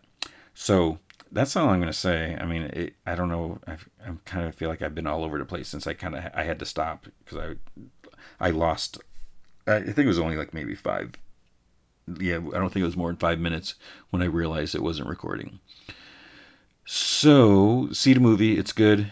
It opens up the world more. It explains a little more. Leaves things hanging enough to make more, if you want. So we'll see how it does. The budget, I guess, was $61 million, and I don't know how much it's going to do. Box office forecast. Box Office Pro forecasts that the film would gross between 30 and 50 million its opening weekend in the United States and Canada. And so we'll see. I mean, maybe it'll do well, but it's like I said, it's worth checking out. So on that note, that is going to be the episode. So big thanks to Dave McPhail and Andrew Loken. They are big supporters of the show. You can be a supporter by going to patreon.com/jmanfromheck. Any amount you can commit to will be awesome. And if you commit at the Rick Jones tier or higher, you get access to the secret podcast from Heck, which is an additional 30 minutes of podcast entertainment every single week. And I'm currently talking about, where am I? Like Batman 333, The Lazarus Affair. So it's written by Marv Wolfman. So it's really cool, really fun to go back and listen to those. So you can check those out, and I'll be doing some movies after this. It's a 4-issue arc. But if you can't commit to a monthly commitment, you can also help out by going to coffee.com/gmanfromheck. You can buy me a virtual cup of coffee or 3. That is ko-fi.com/gmanfromheck. Okay, so what is going to happen next week? So next week, there's kind of a lot opening up next week. I don't know if I'm going to get to all of them because all of them are like on a Friday, and I try to make Friday my cutoff. Like I'm recording this later than I normally, by this time I'm usually done recording and like almost in like edit mode or start edit mode. So next week, The Conjuring, The Devil Made Me Do It opens up in theaters and HBO Max. So I still don't know. I'd like to see it in a theater because one, I'd like to support the movie more, give it some box office money, and two, I think that's a movie that could be creepy, hopefully, and be nice to see on a big screen. So we'll see about that. I'd rather see it on a Thursday night, but my theater, for some reason, doesn't have it listed on a Thursday night yet. They have Friday shows, so I'll have to see. I'm gonna wait maybe like another day or two, and then hopefully the Friday's not gonna be sold out or anything because since they're selling less tickets. We'll see. On Apple TV, there's also Lisey's Story. So that's a Stephen King story or Stephen King book being adapted on Apple TV Plus, and it's a limited series. When I first heard about it, I thought it was a movie, but I'm kind of glad that it's a limited series. I just finished the audio book. I've actually had it in my Audible library for like a while, and then I just realized when I heard that this was coming out, I was like, I don't think I ever listened to that book, and I didn't. So it was a good story. It's not like deeply horror. There's some dark elements to it, so I'm really curious to see that. I don't even know who. I'm really curious to see who they cast as Lisey. Whether it's someone known or not. Just like what is she going to look like? How I kind of envisioned as I listened to the book. So we'll see about that. And then Sweet Tooth also comes out on Friday the 4th. So I may bump Sweet Tooth to the following week because I don't know if I'll be able to. I don't think I'm going to be able to do all of those for next week. So we'll see. And what else I haven't mentioned, I haven't talked about Adventure Time. And I'll tell you why. We'll probably do it next week since there's no Flash and Superman and Legends, I think. So there you go. That is going to be the podcast for this week. Thank you for listening. Hope you are doing well. Hope everything is awesome. And I hope you enjoyed, if you're in the U.S., I hope you enjoyed your 3-day weekend. And if you're in school, I hope you're ready for school to be over because I sure as heck am. So I hope everything is going smoothly. And I hope you remember to be good to each other.